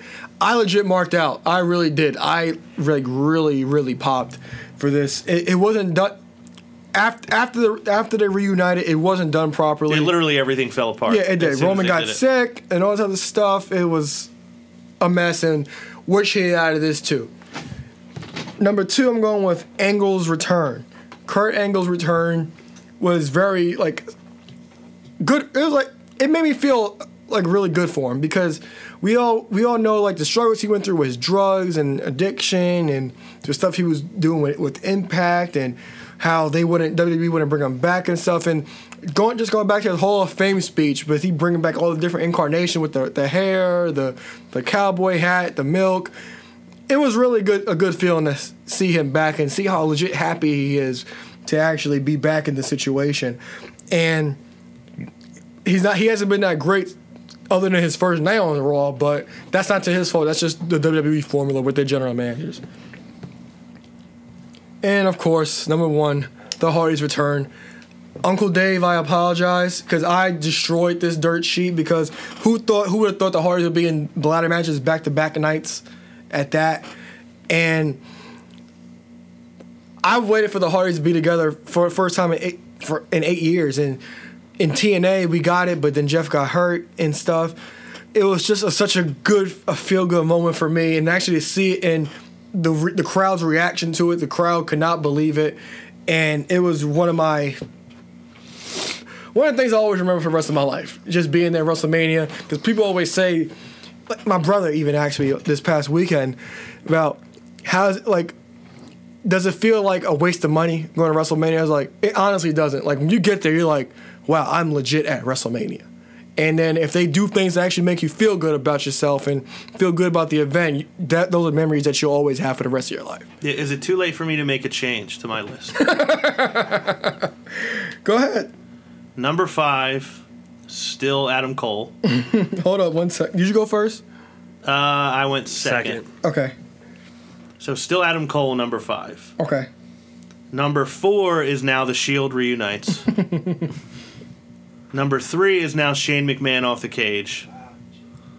Number 2 is Kurt Angle's return, because I forgot how I remember when we found out he was coming back. I said, am I going to get like the headgear and the hair? Am I going to get the little hat and Jimmy Crack Corn? And we got it all. Everybody was like, nah, he's not going to do that again. And he did it. So it warrants number 2, and my number 1 is still the Hardy Boys, because there is nothing that can top that. Yeah. If you only knew that Kurt Angle was going to come out of Shield gear. Yeah. I know. Yeah, who would have seen that coming? Is that the greatest gif of the year? Yes, it is. Yeah, that goofy smile, him popping out from behind. Yeah. I legit was just laughing. I wasn't even necessarily popping for it. I was just laughing. That was great. All right, so finishing in 5th and a tie for 4th is Adam Cole's debut and Shane McMahon jumping off Hell in a Cell. Finishing in 3rd is Kurt Angle's return. Finishing 2nd with 15 points is the Shield reunite. And the unanimous choice of the Hardy Boys returning at WrestleMania is number 1. Okay. It's good. They deserved it, obviously. I mean, it'll even be hard for 2018 to create a mark-out moment that big. Moving on to SmackDown. Main story continues to be Daniel Bryan and Shane McMahon having friction with each other. What are the chances that we get Daniel Bryan against Shane McMahon at WrestleMania? Because I don't know if it's really being talked about much. I haven't been paying attention to dirt sheets or a lot of wrestling Twitter. But if you think about it, if Daniel Bryan was to come back, that would be the biggest story. And it makes sense for them to put Shane in the biggest story, because that seems to be what Shane wants to do. So I'm really starting to think that that's ultimately what we're going to get. Does anybody agree with that? Does anybody disagree with that? I don't know anymore, because we keep hearing conflicting reports. Some people say Bryan says he's cleared by other doctors, and WWE doctors are saying that they're not going to clear him. It's up in the air, but Daniel Bryan's a bit of an asshole, so I wouldn't be shocked if he's just trolling everybody, and then we actually do end up getting this match at WrestleMania, because that has to be the reason for this. It really does. Because the way that their conversation ended on SmackDown, like, it is clear that this is going to continue getting worse. But Daniel Bryan last night, and one of the exceptions that Shane took with Kevin Owens, or with Daniel Bryan, was that he put Kevin Owens in the main event against AJ Styles. He was upset that he made a U.S. title tournament instead of giving Baron Corbin, the former champion, a rematch. I also thought it was interesting that Shane walked in putting Vince over, like, hardcore.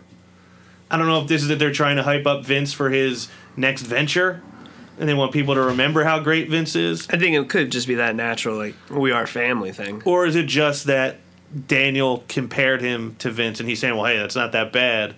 And they're alluding to Shane, maybe he is going to try to become like Mr. McMahon. One thing that's known is making you think multiple different things. Yeah, and I am thinking multiple different things about it. Prep, do you have any thoughts on this? Yeah, I do think that the match is going to happen, just because they're going too hard for it.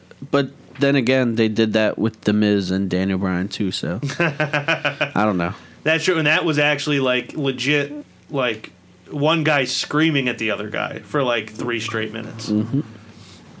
I just think, I really do feel like this. If anyone was going to get it, it's going to be Shane. Yeah. That's just how I feel. As much as our friend Laugh would just call the whole family selfish and everything, I'm looking for. If this match is going to happen, I'm excited. It'll be good. Shane McMahon was arguably the match of the night of WrestleMania the year before. And I think him not being in there with another guy on the roster, like that he is in there with Shane. Shane will do enough of the kind of like ooh-ah moments that Daniel could take it easy if he needs to. Exactly.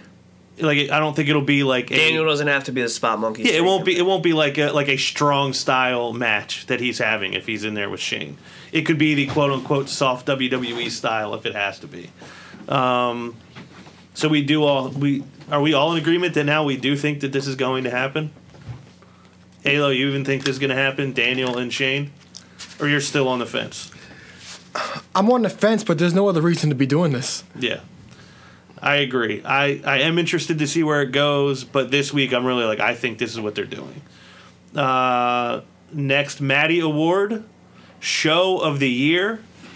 Our nominees for the 2017 Show of the Year are WrestleMania, TakeOver Brooklyn, TakeOver War Games, Great Balls of Fire, and the Royal Rumble. Is anybody itching to lead off the Show of the Year category? Alo? All right, I'll start this off. So for number 5, I'm going to go with the Royal Rumble. Great show to start off the year because last year we had a ton of great pay-per-views, and this was a great way to start the year off. We had Neville versus Rich Swann for the Cruiserweight title, which was a really physical match. We had a downside was the whole Jericho versus Reigns in the shark cage, but Jericho was he was more important in the title, basically, in that whole situation.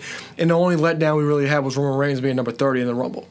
But other than that, I thought the entire show was great, and we also had the runner-up match of the year of John Cena versus AJ Styles. Number 4, I'm going with TakeOver War Games. Like with NXT, this is no shade to NXT, but everything in NXT always hits 90% of the time. And the War Games match, for the first time being back in a while, it was a good match. Everybody had their nitpicks with it, but I really did enjoy the whole shows overall, and it gave us our match of the year, Velveteen Dream versus Aleister Black.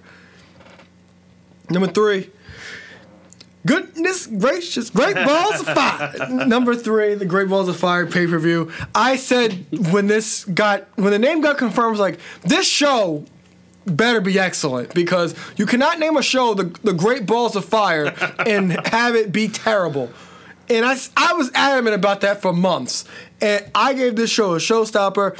This had the Roman versus Strowman match with the whole ambulance thing in the backstage area, the Sasha Alexa match, Joe versus Brock. It felt, my whole point about the show was it had that whole attitude ever feel like you wanted to see what happened on the next night. You wanted to see what Bronson do the next night. You wanted to see the fallout from Sasha Alexa. It gave you a lot of things to actually look forward to the next night, and everything hit, especially with the whole Brock Joe stuff, because that was a match that we never thought we would actually get, and WWE actually pulled the trigger and gave us something that we never thought we would see, and then that match lived up to expectation, even though it was only 9 minutes long. Yeah. Number 2, TakeOver Brooklyn 3, excellent show. The only reason that it's not number 1 is because I lived number 1. WrestleMania 33 for me is number 1. I'm a bit biased because I was there, but when we all went and we came back into the show the next week, we said that the tagline was the ultimate thrill ride, and they legit took you on that thrill ride, a 6-hour thrill ride. And the reason that NXT would be number 1, but the way WrestleMania made me feel, but the whole 6-hour thing, that's the only negative to it. But since they lived up to the whole ultimate thrill ride thing and everything almost hit, even the whole Bill versus Brock thing, that match hit because it was nothing but the SmackDown video game hit. We have unlimited finishers because that's what all they can actually do, and it was better than WrestleMania 20. And then also the moment of the Undertaker's possible final match. We'll see. He'll be on Raw in a few weeks, actually, for Raw 25. But just to kind of the send off to the Undertaker, that was a sentimental moment to me. Like I shed a tear for the guy. Like I don't know wrestling without the Undertaker. Yeah, it's just like when I don't know basketball without Kobe Bryant. It's just same thing for me with the Undertaker. You're living it. Yeah. Who wants to go next? I'll go next. My number 5 show of the year is the Royal Rumble. Alo said everything, so I'm just going to give you my list. My number 4 show of the year is TakeOver War Games. Number 3, TakeOver Brooklyn. Number 2, Great Balls of Fire. And number 1, it might be biased, like Alo said, but WrestleMania. I was there. It was the show of the year for me. Dak, you want to go or you want me to go? I'll finish it off. Okay. So for me, I'm going to say that my number 5 is TakeOver War Games. Enjoyed it, but like a lot of it, like the War Games match, I didn't care about it as much as a lot of other people. It did have a match that I loved on it, which was Aleister Black and the Velveteen Dream, but that's number 5. TakeOver Brooklyn, number 4. Number 3, I'm going to go with the Royal Rumble because I loved AJ and Cena as much as I did. The moment with Ellsworth getting tossed by Braun was a great moment as well. My number 2, I'm going with WrestleMania. Because I cannot put a show with William in as my number 1 show of the year. And my number 1 is Great Balls of Fire because the expectation when they announced it of like, what is this name? And they actually came through and gave us like the equivalent of like a summer blockbuster movie. I really appreciated that. I think like I'm pretty sure that's going to be a summer show going forward, correct? Like, No, it's not there no more. Okay. One and done. Well, then even more reason for me to give it number 1 because they really took a big swing with that name, and I feel like they delivered beyond anyone's wildest expectations for that show.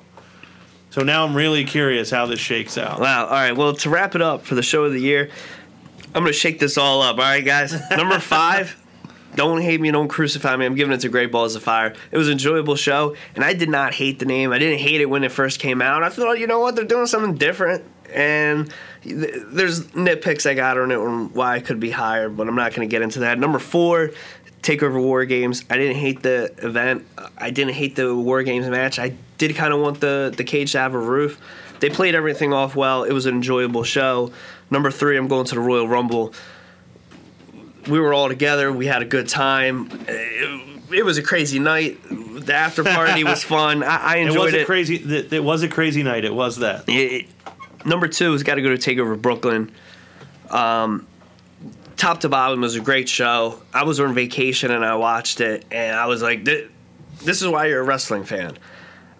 Number 1, the show of the year, arguably the greatest WrestleMania of all time, and I'm not biased because I was not there, so for you guys to not feel it, you know, WrestleMania 33 this year was show of the year. We're going to be talking about it 5 years from now, 10 years from now, 15 years from now. Yeah, I can't really argue with that. All right, so finishing. Even though Big Bill was there. Yeah, William. So finishing in 5th place is TakeOver War Games with 7 points. 4th is the Royal Rumble with 8 points. And a tie for 2nd is TakeOver Brooklyn and Great Balls of Fire. Wow. And the show of the year is WrestleMania with 19 points. Deserving. Like, even though I didn't put it as my number 1, I'm not going to get mad that it is number 1. I had it number 2 for a reason. I had one reason alone why it wasn't number 1. And I think it deserves it. I'm glad that I didn't take it down myself. Because I could have put it number 5. Owens and Sammy, they want to celebrate with champagne after Owens beats AJ in the main event. Can I just say I think it's funny that Brian Gerard James has had them with champagne every week since I did the champagne test on Matt Madness 100. Does anyone else think that's a little weird? I did. That they have think that was a little champagne every weird. single week now? Yeah, I did see that. Weird, Yeah. but surprising, though. No, not surprising. I thought it was a really good main event match. Shane's hothead got in the way again. He walks out to eliminate Sami Zayn, costs AJ the match. Do we think that AJ is going down the road with Kevin Owens again, or was it like a one-night only thing as the main event of that show? Well, they do need somebody to face him, so I think we might be getting it again. You guys all agree with that? I think so. Oh, man. My brain is so conflicting in this. I love it. I want it to go. They had multiple United States Championship matches that did not hit. They were disappointing. We wanted so much more from that feud, and maybe this is where we get it. I want to see AJ Styles hold the WWE Championship for a while. We had a listener question about 7-8 months ago, maybe longer, maybe a full year ago, about who do you see being the next 5 people that have never held a WWE championship, the belt. Who do you think they would be? And I think unanimously we all said Kevin Owens. If this is something that happens at the Rumble, I want to see my guy Kevin Owens win the title. He stated, when he won the Universal title, he looked at that as winning the WWE Championship. In retrospect, he's disappointed with his title reign. Give him what he wants. It's my guy. Yeah. Alo, any thoughts on that? They need something to do to hold him off to Royal Rumble, but I do think the smart thing to do is trying to remove Owens and Sammy away from Shane and Bryan and let Shane and Bryan have their own little separate conflict. They could be involved because of Bryan's decision making, but don't have those two integrate with each other.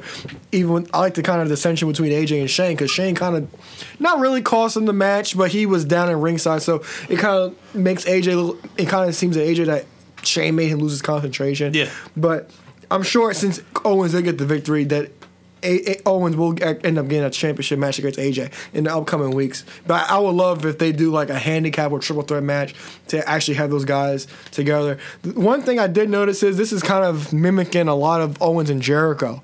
Yeah. Especially even with the a few weeks ago when he fought Orton, when he said, "Don't you're banned from ringside," and Sammy didn't quote unquote go from ringside. He was on the top of the rim. Remember, Jericho was in the crowd, in the universe, wearing a Sin Cara mask. I forgot about that. Yeah, so a lot of this is mimicking that. So I kind of think and the Nakamura hoodie. Yeah. Do you think we'll eventually get Sammy in the El Generico mask? Love goals. Well, Brian heard it, so don't be surprised if we see it next week. We got the champagne the last 2 or 3 weeks. We'll get the El Generico mask coming up soon. I would like to see a triple threat with these 3 guys because I think it'd be awesome. I'd cry if Sammy won. Cry tears of joy. That would be great. As much as I want Owens to win it, but jeez. Cry. Anybody? What if he pins Owens? Anybody ready for the next award? Oh yeah. The 2017 Talking All This Madness Award. Our nominees are Kevin Owens, Alexa Bliss, The Miz, Elias, and Chris Jericho. Who would like to lead this one off? I'll lead this. At number 5. You'd be disappointed in me if I didn't put the Miz there. Number 4, she's had a hell of a year, but there's some people that just need to be above her. Alexa Bliss. Number 3 goes to Elias. This is a toss-up. Again, I want to put him at number 1. He's my current newer crop for WWE. Kevin Owens is my active favorite wrestler, but I put him in at number 2 because Chris Jericho is the GOAT. He is the greatest of all time, and what he's done in his past couple-year reign, and then he's got a big match on the 4th next month that I'm looking forward to. Jericho talking all this madness. Who wants to go second? Yeah, I'll go second. My number 5 is Elias, as much as it pains me to say. I know that one hurt you. Yo, this list was probably the hardest one. Number 4 is The Miz. Again, that hurts me. But what hurts me even more is number 3 is Kevin Owens. Wow. My number 2 is Alexa Bliss. She just killed it this year. Killed it on the mic. And my number 1, the GOAT, Chris Jericho. Fair enough. All right, Alo, you want to go next or you want to go last? I'll go last. All right, so I'll go next. My number 5 is... I also hate to do this, but it is Elias because I feel like all the good work that he's done really has been very recent. Number 4 is Alexa Bliss. I don't really have a good reason for the other 3 to be ahead of her, just other than I preferred these 3. My number 3 is Kevin Owens because I think my number 2 guy really earned this. I think The Miz is number 2. I think he's been great on the mic, like your son says. All he does is talk, but he's really good at it. And I think people in the WWE universe are finally catching up to us on this show and appreciating how good that he is and how good he's been. And was the him being John Cena and Nikki being and Maurice being Nikki, that was this year. I thought that was some of the best TV WWE did all year. So I have to give it to The Miz. And then number 1, you could have put Chris Jericho up for any award on this, and I would have put him number 1. You could have put him on for Women's Superstar of the Year, and I would have voted for him number 1. So Breakout. Chris Jericho, yeah. Breakout Star of the Year, Chris Jericho. The list of Jericho, yeah, Jericho number 1. Once he made it onto this list, there was no way he was not going to be my number 1. Oh, man, I'm going to shake this thing. I'm last. All right, so number 5, I'm going with Alexa Bliss. Sorry, baby, but a lot, especially lately, she hasn't even gotten a chance to talk or even show her face barely on Raw. Mm-hmm. So the last month or so took a lot away for her, for me, on this ranking. Number 4, I'm going to catch Chris Jericho. Dead to me. Just not enough. Damn. Only around for 4 months. Not enough. I'm sorry. He's defending Talking All This Madness champion from last year, but I need it more. I'm sorry. I just need it more. Number 3, Elias, because like I said, a new guy constantly on TV every week, doing the same thing, getting legit heat. Classic heel stuff, referring to sports teams, what's going on in the state that they're in. So good all year long, especially from somebody that nobody actually had on their radar. Right, like there was no expectations of him doing this. And number 2, I'm going with The Miz. Like you said, the Total Bella stuff, the Total Bella parody stuff was fantastic. And him and Maurice, I'm sad Maurice is gone, but he's even shined without Maurice, with the whole Miz, with the Miztourage. The Miz has been great, as always, hands down. The Miz is number 2, and number 1, I'm going with Kevin Owens, because like I said earlier in the my Superstar of the Year ranking, he was fantastic. The titles don't matter to him. He was a focal point all year long, and also he carried every feud he was in, and he made the Shane McMahon feud work. He made the AJ Styles feud work. Even the stuff with Shane, the lines he dropped about the whole Canadian thing, but he deserved it. It was great. And that's why Calling back to the 90s when he screwed Austin. Yeah, the whole, you can make a compilation of Shane McMahon screwing over people thing. The Festival of Friendship, the feud with Chris Jericho, everything Kevin Owens did. US champion stuff. Yes, the Face of America stuff, great. So Kevin Owens is my number 1. So now I'm really curious how this shakes out. Very curious. I do think I still know who's going to be number 1. Because I think this is a tough lead to overcome. Like my Hell in a Cell music. I do. All right, so finishing in 5th place with 8 points is Elias. Finishing in 4th place is Alexa Bliss with 9 points. Finishing in 3rd place is The Miz with 11 points. Finishing 2nd is Kevin Owens with 15 points. And finishing 1st in the 2-time Talking All This Madness champion, Chris Jericho with 17 points. Yeah, I couldn't not give it to him, even though he didn't have the full year. This is one guy that I will waive the clause for because everything the guy said on the microphone was great. There's literally nothing he did really since his comeback that didn't work. So, got to give it to him. We know that he will not be up for any awards next year, probably in 2018. So, unless never say never. Maybe we'll get a mark-out moment of the year for Jericho in 2018. I don't know. But I'm happy that he got an award this year. United States Championship Tournament. I don't have a whole lot to say because I don't really care about much that happened on SmackDown with these guys, but Bobby Roode got a cheap win over Baron Corbin. Jinder beat Ty Dillinger. Anybody, any thoughts? Care about this at all so far? I'm confused about it all because I think Ziggler's going to end up still being champion. So Yeah, because we all know that Dolph Ziggler loves Shawn Michaels. So what I think is going to happen is this is going to kind of mimic Shawn Michaels' Razor and Cena Punk. I think Bobby Roode will end up winning the whole thing by beating Jinder. And then whenever he does win, Dolph will come back and then we'll have a match to determine the undisputed U.S. champion. And I'm sure that will unveil maybe a new title, because people keep talking about, oh, there's gonna be a new title or whatever, and I think it's the one that was on the advertisement. But I don't think WWE made that poster.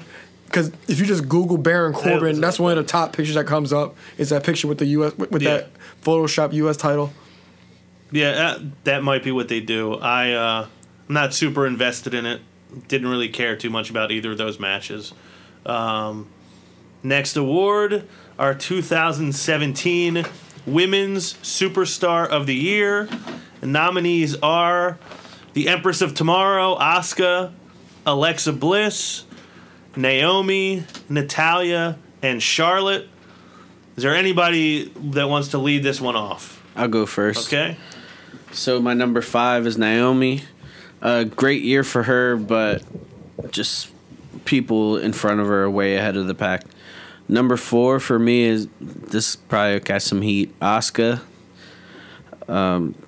Again, just everybody else just did it more for me. My number 3 is Charlotte. My number 2 is Natalya, because she just had a hell of a year. Like, I was really happy she got that reign, and that those couple months did enough for me to vote for her that high. Yeah. I know that it was only a short span, but whatever, wrestling's subjective. And my number 1 is Alexa Bliss. She just killed it this year, and I just can't wait to see more of her. She's so good. Yeah. Just because I know mine's different, I got to dive right in on this. Number 5, and I wanted her to win the title. I'm happy she did. I'm putting Natalya at the bottom. Number 4, I'm going with Naomi. She had a up and down year. She started. She got her final. Her first title win. She got it yanked from her. She got to return in her hometown and win it. And then I've been saying it the past couple of weeks. I just feel like she gets better and better. Honestly, I feel like she doesn't deserve to be at the bottom just because of that one drop kick. Charlotte is going to be at number 3. Number 2 is going to be Asuka. Undefeated in NXT. She hasn't really let me down on Raw. They're not shoving her down our throat. And then Alexa Bliss is number 1. She's the female star of the year. Yeah, Ayla, you want to go next? You're going to finish this Where'd one you have off. Charlotte? Charlotte was number 3. Okay. All right, I'll take this. All right, so number 5, I'm going with Naomi. The whole thing of, if you're not, the whole typical WWE thing, if you're not the top guy, if you're not Rock, you're not Austin, you're not Cena, you won't be, even though you're the champion, you won't be the big deal. That was Naomi's women's title run, because it wasn't even about her. It was about the rest of the division. So that's why Naomi's number 5 for me. Not enough focus just on her.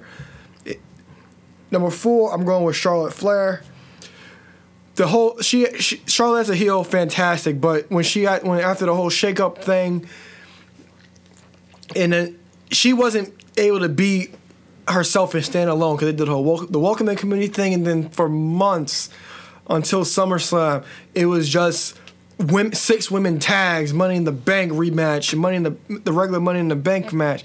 It was just about the entire division and not enough focus on Charlotte. And that whole face thing, they didn't really find their niche with her until recently, when they actually put the title on her. Number 3, I'm going with Natty. Natty deserves this, and I've been saying for a couple of weeks, she is that typical annoying heart, and she has mastered silliness. Yeah. And number 2, I'm going with Asuka. You can only, I understand why Asuka was ranked so low for some people, because she's been on top for so long, and there's not much left for you to actually want to see from her. And not the fact she's on a WWE roster, there's actually more that you want to see from her. So that's why. But I'm gonna give her a lot of credit for her NXT reign. And number 1 is Alexa Bliss, hands down. When she first got drafted, when the shakeup started, I was like, I don't know if she's ready to actually be on Raw, because of the Raw is the bigger show and it's like all the bright lights. But the minute she got the Raw, she shined like she did when she got the SmackDown. Yeah. So I'll close it out. At this point, I don't even know if my rankings really matter after number 1. But my number 5 is Natty. No slight to her, but I feel like she didn't really hit the highest of highs this year. I mean, she did get that title reign that I wanted to see her get. But I think a lot of the year she was not doing a whole lot. And stuff that I was enjoying her doing, she would stop doing. My number 4 is Charlotte. I feel like she kind of had a weird year, too. Like, it didn't feel like a very even year for her from start to finish. My number 3 is Naomi. Obviously, I am the biggest Naomi fan on the show. My reasoning for her, while I do agree with the idea that she had ups and downs, that her title reign wasn't necessarily the greatest title reign, I think her entrance is one of the most creative, most unique entrances that we've seen in WWE in a long time. I think that she fought to get that title to kind of represent her with the kind of light up and the whole glow thing I thought was really cool, and that she got to win it in her hometown. I know that probably meant a lot to her, so I thought that was a cool moment. Number 2 is Asuka. To me, always my favorite thing on NXT for the last year. I think she was just as dominant, her second year in NXT as she was the first. I like that they let her make history and have that really long title reign. I think it's cool that she left NXT without ever losing the title, because we've made that complaint before, that you always know when the title change is happening, and the title change didn't really come off of her. And then number 1, Alexa Bliss, because there's really no case to be made for anyone other than Alexa Bliss. All right, so finishing in 5th place with 7 points is Naomi. In 4th place is Natty with 9. 3rd place, Charlotte with 10. And 2nd place is Asuka with 12. And the unanimous Women's Superstar of the Year is last year's Breakout Star of the Year, Alexa Bliss, with 20 points. Good for her. This is well earned. As we all had her number 1, I don't think anybody saw anybody else being worthy of that spot more so than her. Tag team division on SmackDown. Is there anyone more over than Rusev and Aiden English? No. They should have changed the finish to this damn match. Yeah, they should have on the fly been like, yo, we're making a mistake. I mean, the crowd was elated to see them. After Jason Jordan just won the Raw Tag title, they're just giving it back to Chad Gable. Chad Gable's going to win with American Alpha 2.0. He's going to win the SmackDown tag titles early next year. Yeah, I mean, one other little note I had from this match is Aiden English has a pretty nice splash off the top rope. But they deserve to be tag team champions soon. Yeah, I know that we're rushing through the show, but that match was great. What a way to kick off SmackDown. Yeah, I thought it was awesome. Anybody else thoughts on the tag match? It's definitely entertaining. Excellent. Usos just keep whispering American Alpha 2. Yeah. Commentary is great. And Shelton Benjamin. Yeah, I thought this was a great way to really kick off the show. I thought this was the match of the weekend for the week for WWE. I didn't think anything on Raw was close to as good as this. Yeah, as much as SmackDown knows how to book tag team wrestling, they equally don't know how to book tag team wrestling, if that makes any sense. It does make perfect sense. Yeah. Do you need an explanation? Oh, sorry. No, you gave me a look. Yeah, I thought this match was great. Breezango got put into a rematch by Ascension, who lobbied for them to get a rematch with the Bludgeon Brothers. This was pretty funny. This was funny. They got killed again. And I love the way the crowd reacted when Rowan pulled up Breeze on the 2 count. Mm-hmm. Like, you don't see that often anymore, somebody do that, and I think they're the perfect team to do that. And that's the perfect team for them to do that, too, because everybody obviously is going to have sympathy for the Fashion Police. And then they end up getting put into another rematch by the Ascension. Is the Ascension maybe really their enemy, just hiding in plain sight as their friend? Yep. Which I kind of like that, if that's the swerve, is that it was Ascension all along. That they made us think, like, oh, it is us. Okay, it's really not. And then it really is them. Yeah, I really am hoping that that's what it is now. Anyone with any thoughts on the Fashion Police? Or the Bludgeon Brothers? Nothing to say about the Bludgeon Brothers. I hate their music so much. Next award, Women's Match of the Year. Our nominees are Asuka versus Ember Moon, TakeOver Brooklyn. Women's Money in the Bank match at Money in the Bank. Charlotte versus Alexa Bliss at Survivor Series. The Fatal 4-Way match between Peyton Royce, Nikki Cross, Kairi Sane, and Ember Moon at TakeOver War Games. And Asuka versus Nikki Cross versus Ruby Riott at TakeOver Chicago. You guys want me to start this one off, or does somebody else want to go first? Go for it. All right, my number 5 is going to be, and this is crazy. This one was pretty kind of tough too. The Fatal 4-Way at TakeOver War Games: Peyton Royce, Nikki Cross, Kairi Sane, and Ember Moon. It was a great match. It was a fun match. I really like all these competitors. I think maybe there's like a little bit taken away from it because it was a vacant championship and not someone who was winning the title from a champion. My number 4, Charlotte versus Alexa Bliss at Survivor Series. Again, really liked the match, but there wasn't a whole lot of build or meaning to it other than it was just champion versus champion. My number 3 is Asuka versus Ember Moon at TakeOver Brooklyn. I really liked this match, but I thought the finish was a little bit weird. And I even remember us being there, kind of be like, "Oh, that was the end of this match." Like, it just didn't feel. No, we were at Orlando. This was Brooklyn. Oh God, okay. So then maybe this would have changed things. Oh well, it's still number 3. My number 2 is the triple threat: Asuka versus Nikki Cross versus Ruby Riott at TakeOver Chicago. I thought that was a great match. I think that led to a lot of good stuff on NXT TV. And my number 1. The first ever women's Money in the Bank match. I loved the reaction that it got, the heat that it created on social media, that they had to actually do the match. Well, basically, they had to redo a match because of how much people were mad at it. So I think that was the biggest women's match of the year because of the fallout from it. It was the first of its kind. So, yeah, I'm going to go women's Money in the Bank match. I'll dive in next. I'll kind of just rattle mine off quick. Number 5, just because... I don't know. It didn't feel that special to me. I apologize for that. This is going to be number 5, the Women's Money in the Bank. I'm then going to go the more recent Fatal 4-Way from TakeOver, which was for the vacant title. The Survivor Series match, champion versus champion, will be number 3. Number 4 is going to be the 4-Way in Chicago. You just said that, didn't you? Triple threat. Oh, Triple threat in I'm Chicago. sorry, the triple threat in Chicago.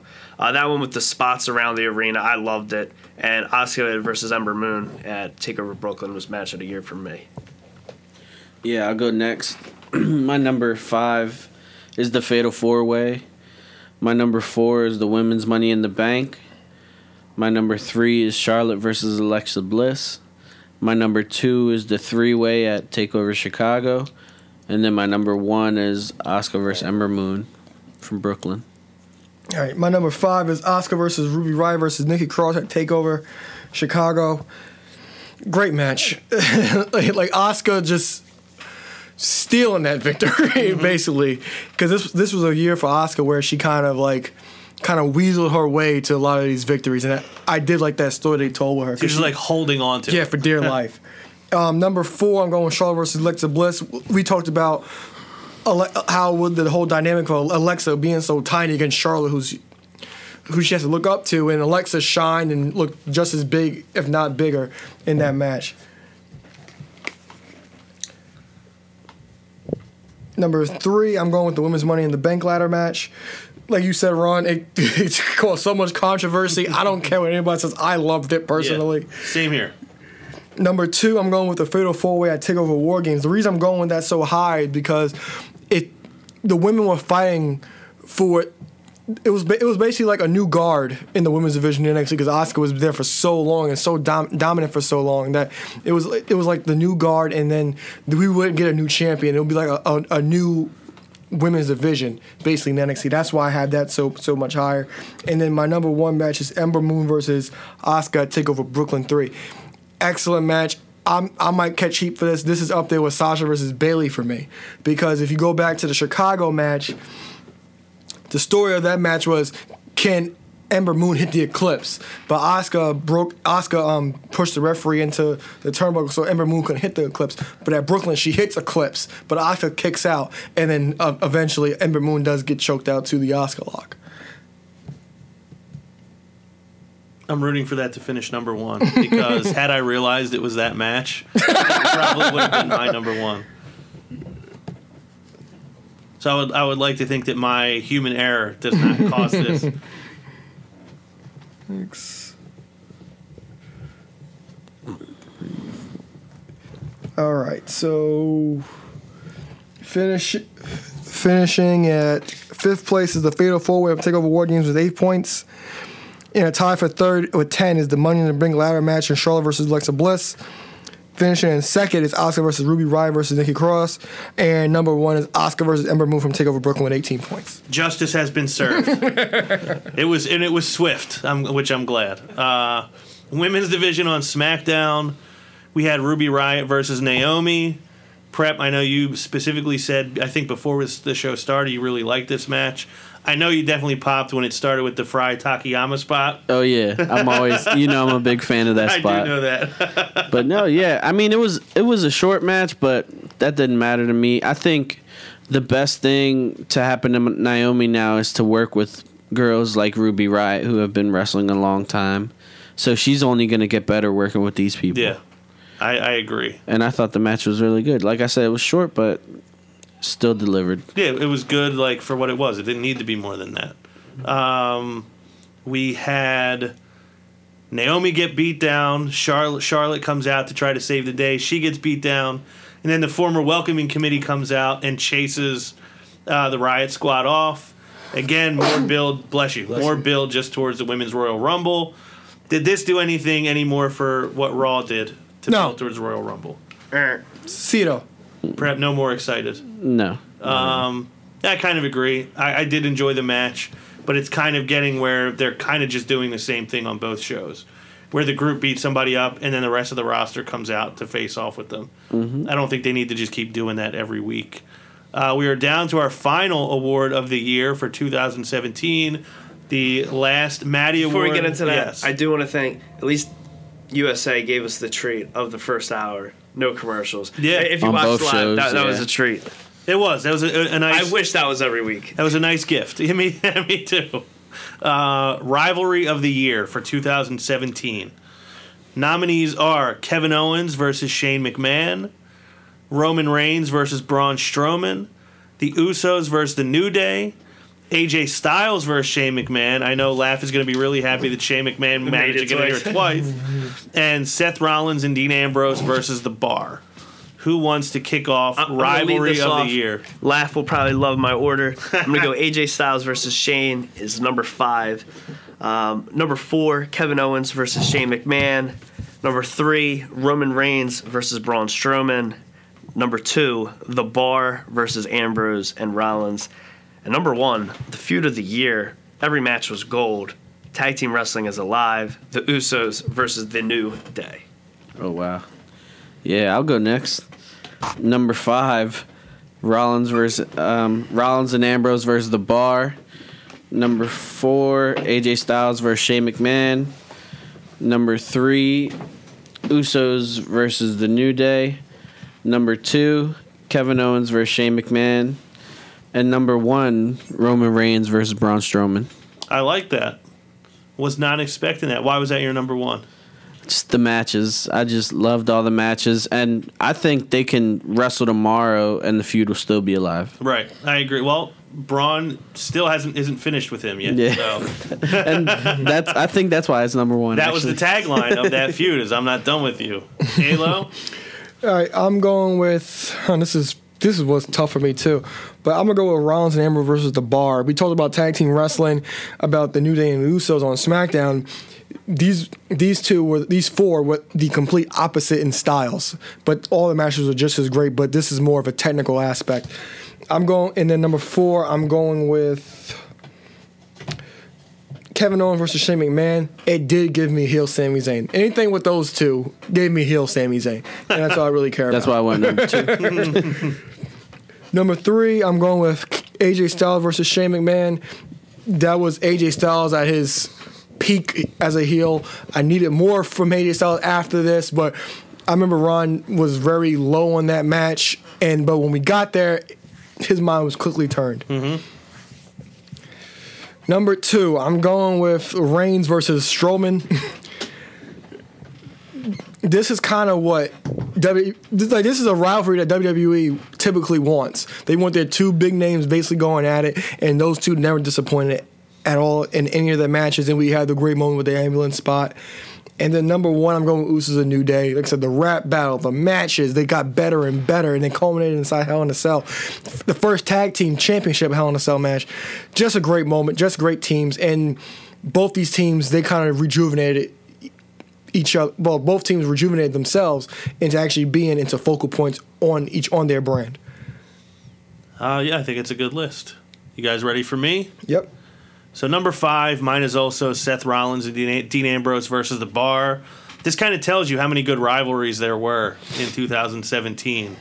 Because this was a good rivalry. These were good matches. All 4 guys are really good.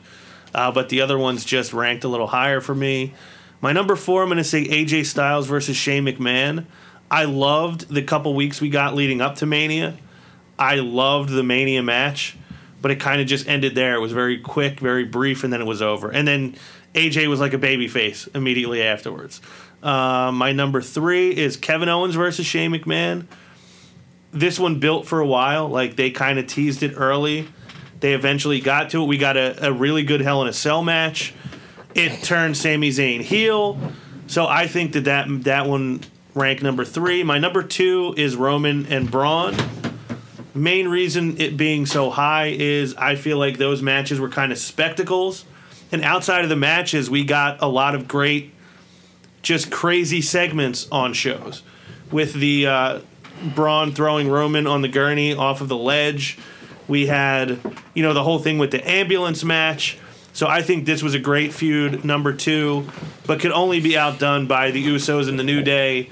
I felt like this was a foregone conclusion. They just had an unbelievable feud for most of the year, it seems like. Matches were all great. They flip-flopped the titles a few times. So the Usos and the New Day are my number 1. So who is the winner of the 2017 Matt Madness Awards Rivalry of the Year? Finishing in 5th place is Rollins and Amber versus The Bar with 7 points. Finishing in 4th is AJ versus Shane with 8 points. Finishing in 3rd is Owens versus Shane with 11 points. Finishing 2nd is Reigns versus Braun with 16. In the rivalry of the year is Usos versus New Day with 18 points. All right, so I think that was good. We do have one more award that I don't believe was announced. I don't believe it was posted in the poll on Facebook. But is this the Figure of the Year award? Is that what we're going to call it? The inaugural Figure of the Year? My vote probably shouldn't count because I only have one. 'Cause I have no idea what figures came out this year. But number 1 is this figure right in front of my microphone. The white gear AJ Styles. What is this figure? You could explain it to everyone. Network Spotlight from WrestleMania. The best figure. The figure that led to the guy at Jiffy Lube asked my coworker what you know about the Phenomenal One. So that alone gets it to Figure of the Year. Who wants to start first? I'm going to lead it in. My 5, not necessarily no order. I mean, it was hard for me to pick 5. This was actually more stressful than Breakout of the Year, Feud of the Year, talking all this madness. Number 1, I got to go with the greatest in-ring performer of all time. Arguably my favorite wrestler of all time. The Heartbreak Kid, Shawn Michaels, ringside exclusive, DX gear, the original Shawn Michaels, not the second coming. Fire. Good hair. Arguably, if not his number 1, if it's not his top 2, it's his top 3 greatest figures. We're going to go ringside exclusive again. Macho Man Randy Savage, Wolfpack. So good.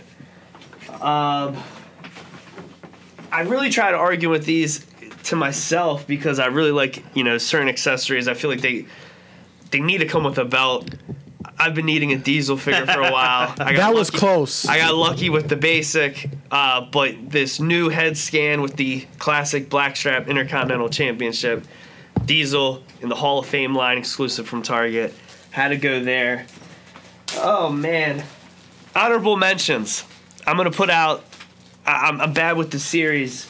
Honorable mention, Scott Hall. With the Outsiders from early NWO days. Mankind was part of this line from his original incarnation in the Brown. Mankind got a SummerSlam heritage as well with the WWF Championship, paying homage to his second title win, I believe. Also, similar gear to what he won his first title in. Those are just honorable mentions. Have to put them there. Again, I'm gonna go ringside exclusive. I gotta put Shane O'Mac there. 2001 King of the Ring. without falling off of the stage or a cage, he got his ass beat, and this was one of his most memorable matches. This is one of my favorite Shane McMahon matches, and all of these are flashbacks, but the best, WWE's best figure of the year, the only thing, I wouldn't have even brought any other figures. If this came with the U.S. title, you just made the list. Chris Jericho, the greatest figure WWE made. Another honorable mention would have been the Storm collectible Hulk Hogan. That was incredible, but I'm keeping everything Mattel. List of Jericho. Figure of the year. Who wants to go next? Hey, let's go. Okay, so my number 5 is this guy right here, Elite 53 Kevin Owens. We all know my gripe. Well, you guys know my gripe with these figures. They don't get them right, and I hate Mattel so much. But they finally got the gut right. His arms don't look ridiculous. The hair's right. The beard's right. Everything's perfect. His attire matches with the belt, what belt he gets. And this is probably one of the fun times we have with Kevin Owens. So that's my number 5. Number 4. Little Miss Bliss. You guys know this is BM, but you guys know I'm a sucker for cosplay, and they nailed down this Harley Quinn inspired ring attire by Alexa Bliss 100%. It's not completely accurate to what she wore at Backlash, but it's just as good as you're gonna get. All the details great. Her face scan's great. It comes with her hand gloves and her belt on the back. Number 3, I'm going with this guy right here. The list of Jericho, Chris Jericho. This figure is actually really sentimental to me because this figure actually reminds me of you guys and our first year doing the show, because he was the highlight of our first year. Chris Jericho, everything he would say, all his mannerisms, the way he would just kind of like wait for him to say the list. He would just like hold us, had us in the palm of our hands. And that's why this is my number 3. Number 2, it's damn true. See, I wanted to put him in there so bad, but that hair, I passed. Well, we'll put it this way. This figure moves better than Kurt Angle does now. Its knees are definitely straighter. Yes, the knees are straighter. And if it could walk, it will walk better. The hair, I can get past it. This is the first time Kurt's been in the Mattel line. They brought back the entrance grades. Like I said, I can get past the hair. People complained about the physique on this, but Kurt, if you actually compare what this figure is to his physique in this attire, it actually works. I could look past the hair, but I think they nailed this figure down perfectly. And my number 1 figure of the year, I'm shocked that you didn't even bring this. I am very, very shocked. Ron will appreciate this. Defining moments, Chris Jericho. Excellent figure. So 0 gripes with this figure. It's completely accurate to his Vengeance 2001 attire. The face scan is perfect. Me naturally, when I think of that moment, I just think of him like almost weeping after he won. So I mean, the head scan's good. It's better than the ringside Mania 19 one, but if I didn't want to bombard it and put 2 of the same person, this Jericho figure's better. Couldn't help. 2 different incarnations. And my gripe, for example, that Michaels and because I didn't pick AJ and Balor in the match of the year stuff. You was like, oh, you can't pick AJ and Finn. I wasn't going to because what WWE does is they capitalize on people that they the popular people, and they flood the market. So we got, I think, 3 or 4 AJ Elites. We got three that have hit stores. We got another one coming, but was already available on Ringside, so you can kind of classify that as 2017. And then with Finn's, he has the same face. It's just the fact that they changed up his paint.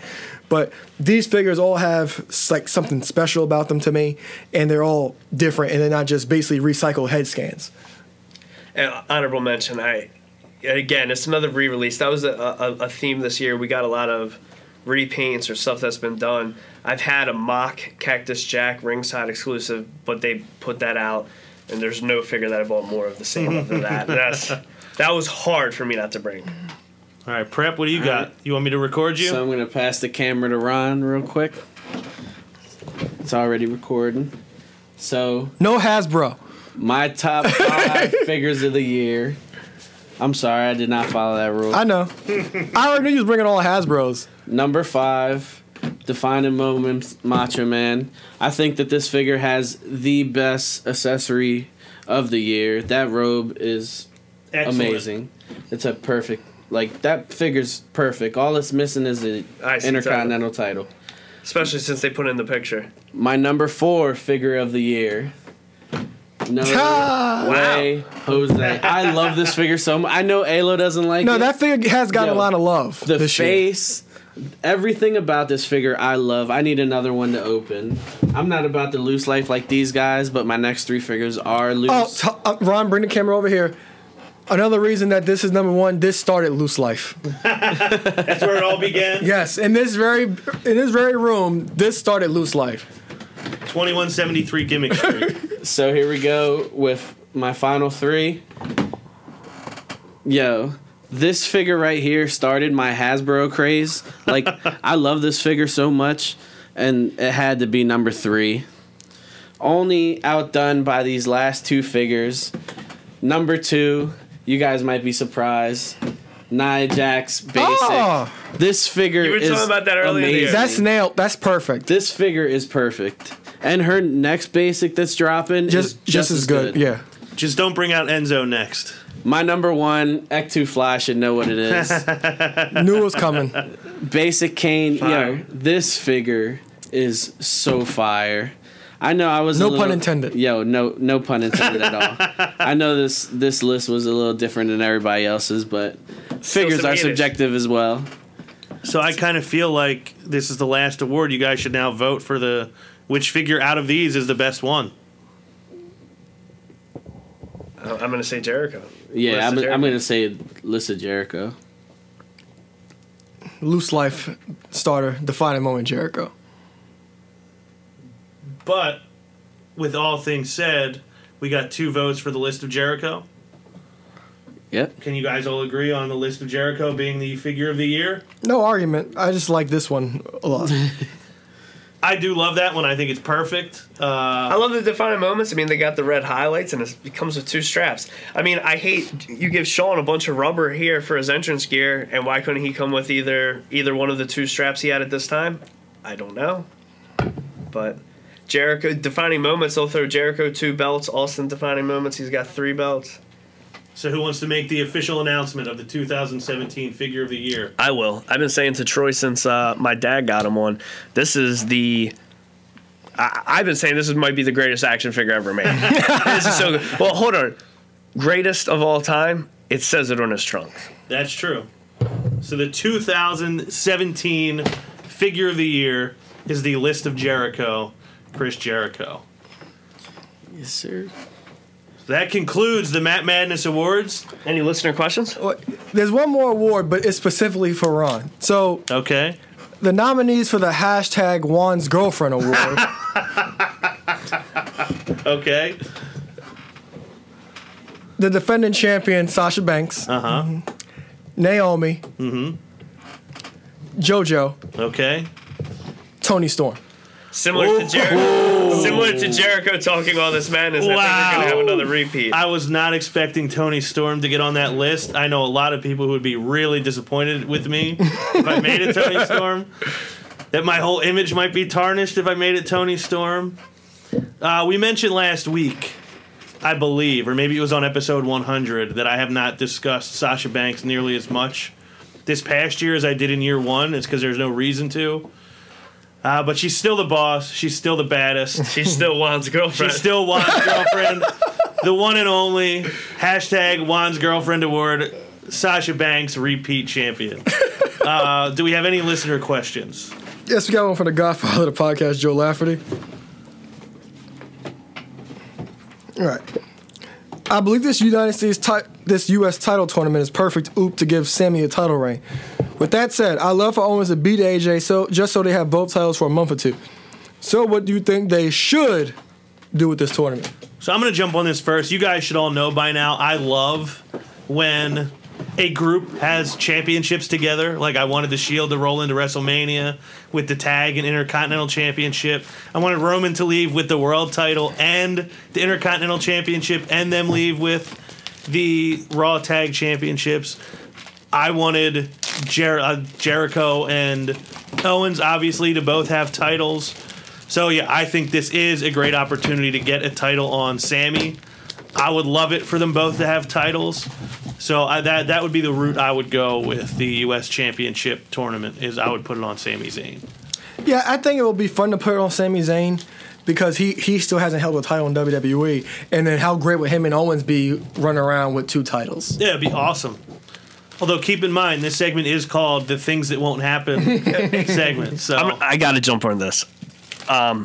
Ideas are great. I love last idea. I love the idea of teams having all the belts, or 2 guys in a tag team having 2 singles titles, or even more greedy, tag titles and each having a single title. This is not going to happen. I don't see Sami Zayn getting involved in this tournament. If so, I'll be pleasantly surprised. I think you got to put it on a babyface that can go as Ziggler. Ziggler's still the champion, and then my bestie hit on it. It's going to be Punk, Cena, Razor Michaels, real champ versus the replacement champ, and I see Ziggler coming out on top. I also love the idea of Daniel Bryan putting Sammy in there against Shane's wishes. That's a good idea. It is a good idea. Yeah, I do like that one. Prep, any other thoughts on it, or? No, you guys said it all. So that's it for listener questions. All right, I'll just get to this real quick. And in discussion to the rumor of if they bring in a belt back or a new U.S. title, don't make it look like the IC title. That is all. Come on, Brian Gerard. Or the world title. Yeah, I don't think they'll do that. I think that one belongs looking different. I'll do this real quick. I'm not going to have an elaborate way to do it.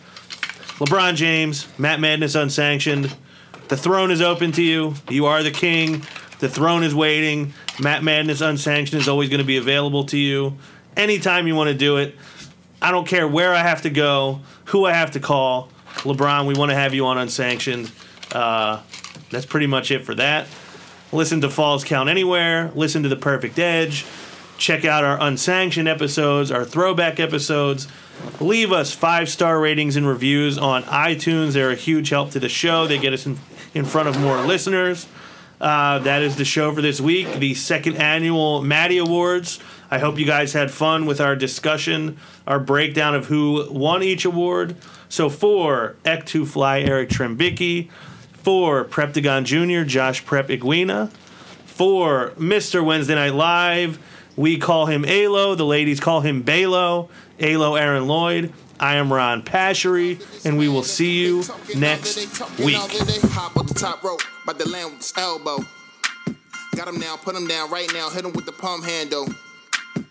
Tuning up the band, y'all don't understand. Fist of Superman, it's a summer slam. Here we go again. Fans marking man, I hate my balls. Shut the Vince McMahon, it ain't safe to land off the cell. Fans love it, ain't hard to tell. Talking madness, awesome. Well, what I'm cooking, man, y'all off the smell.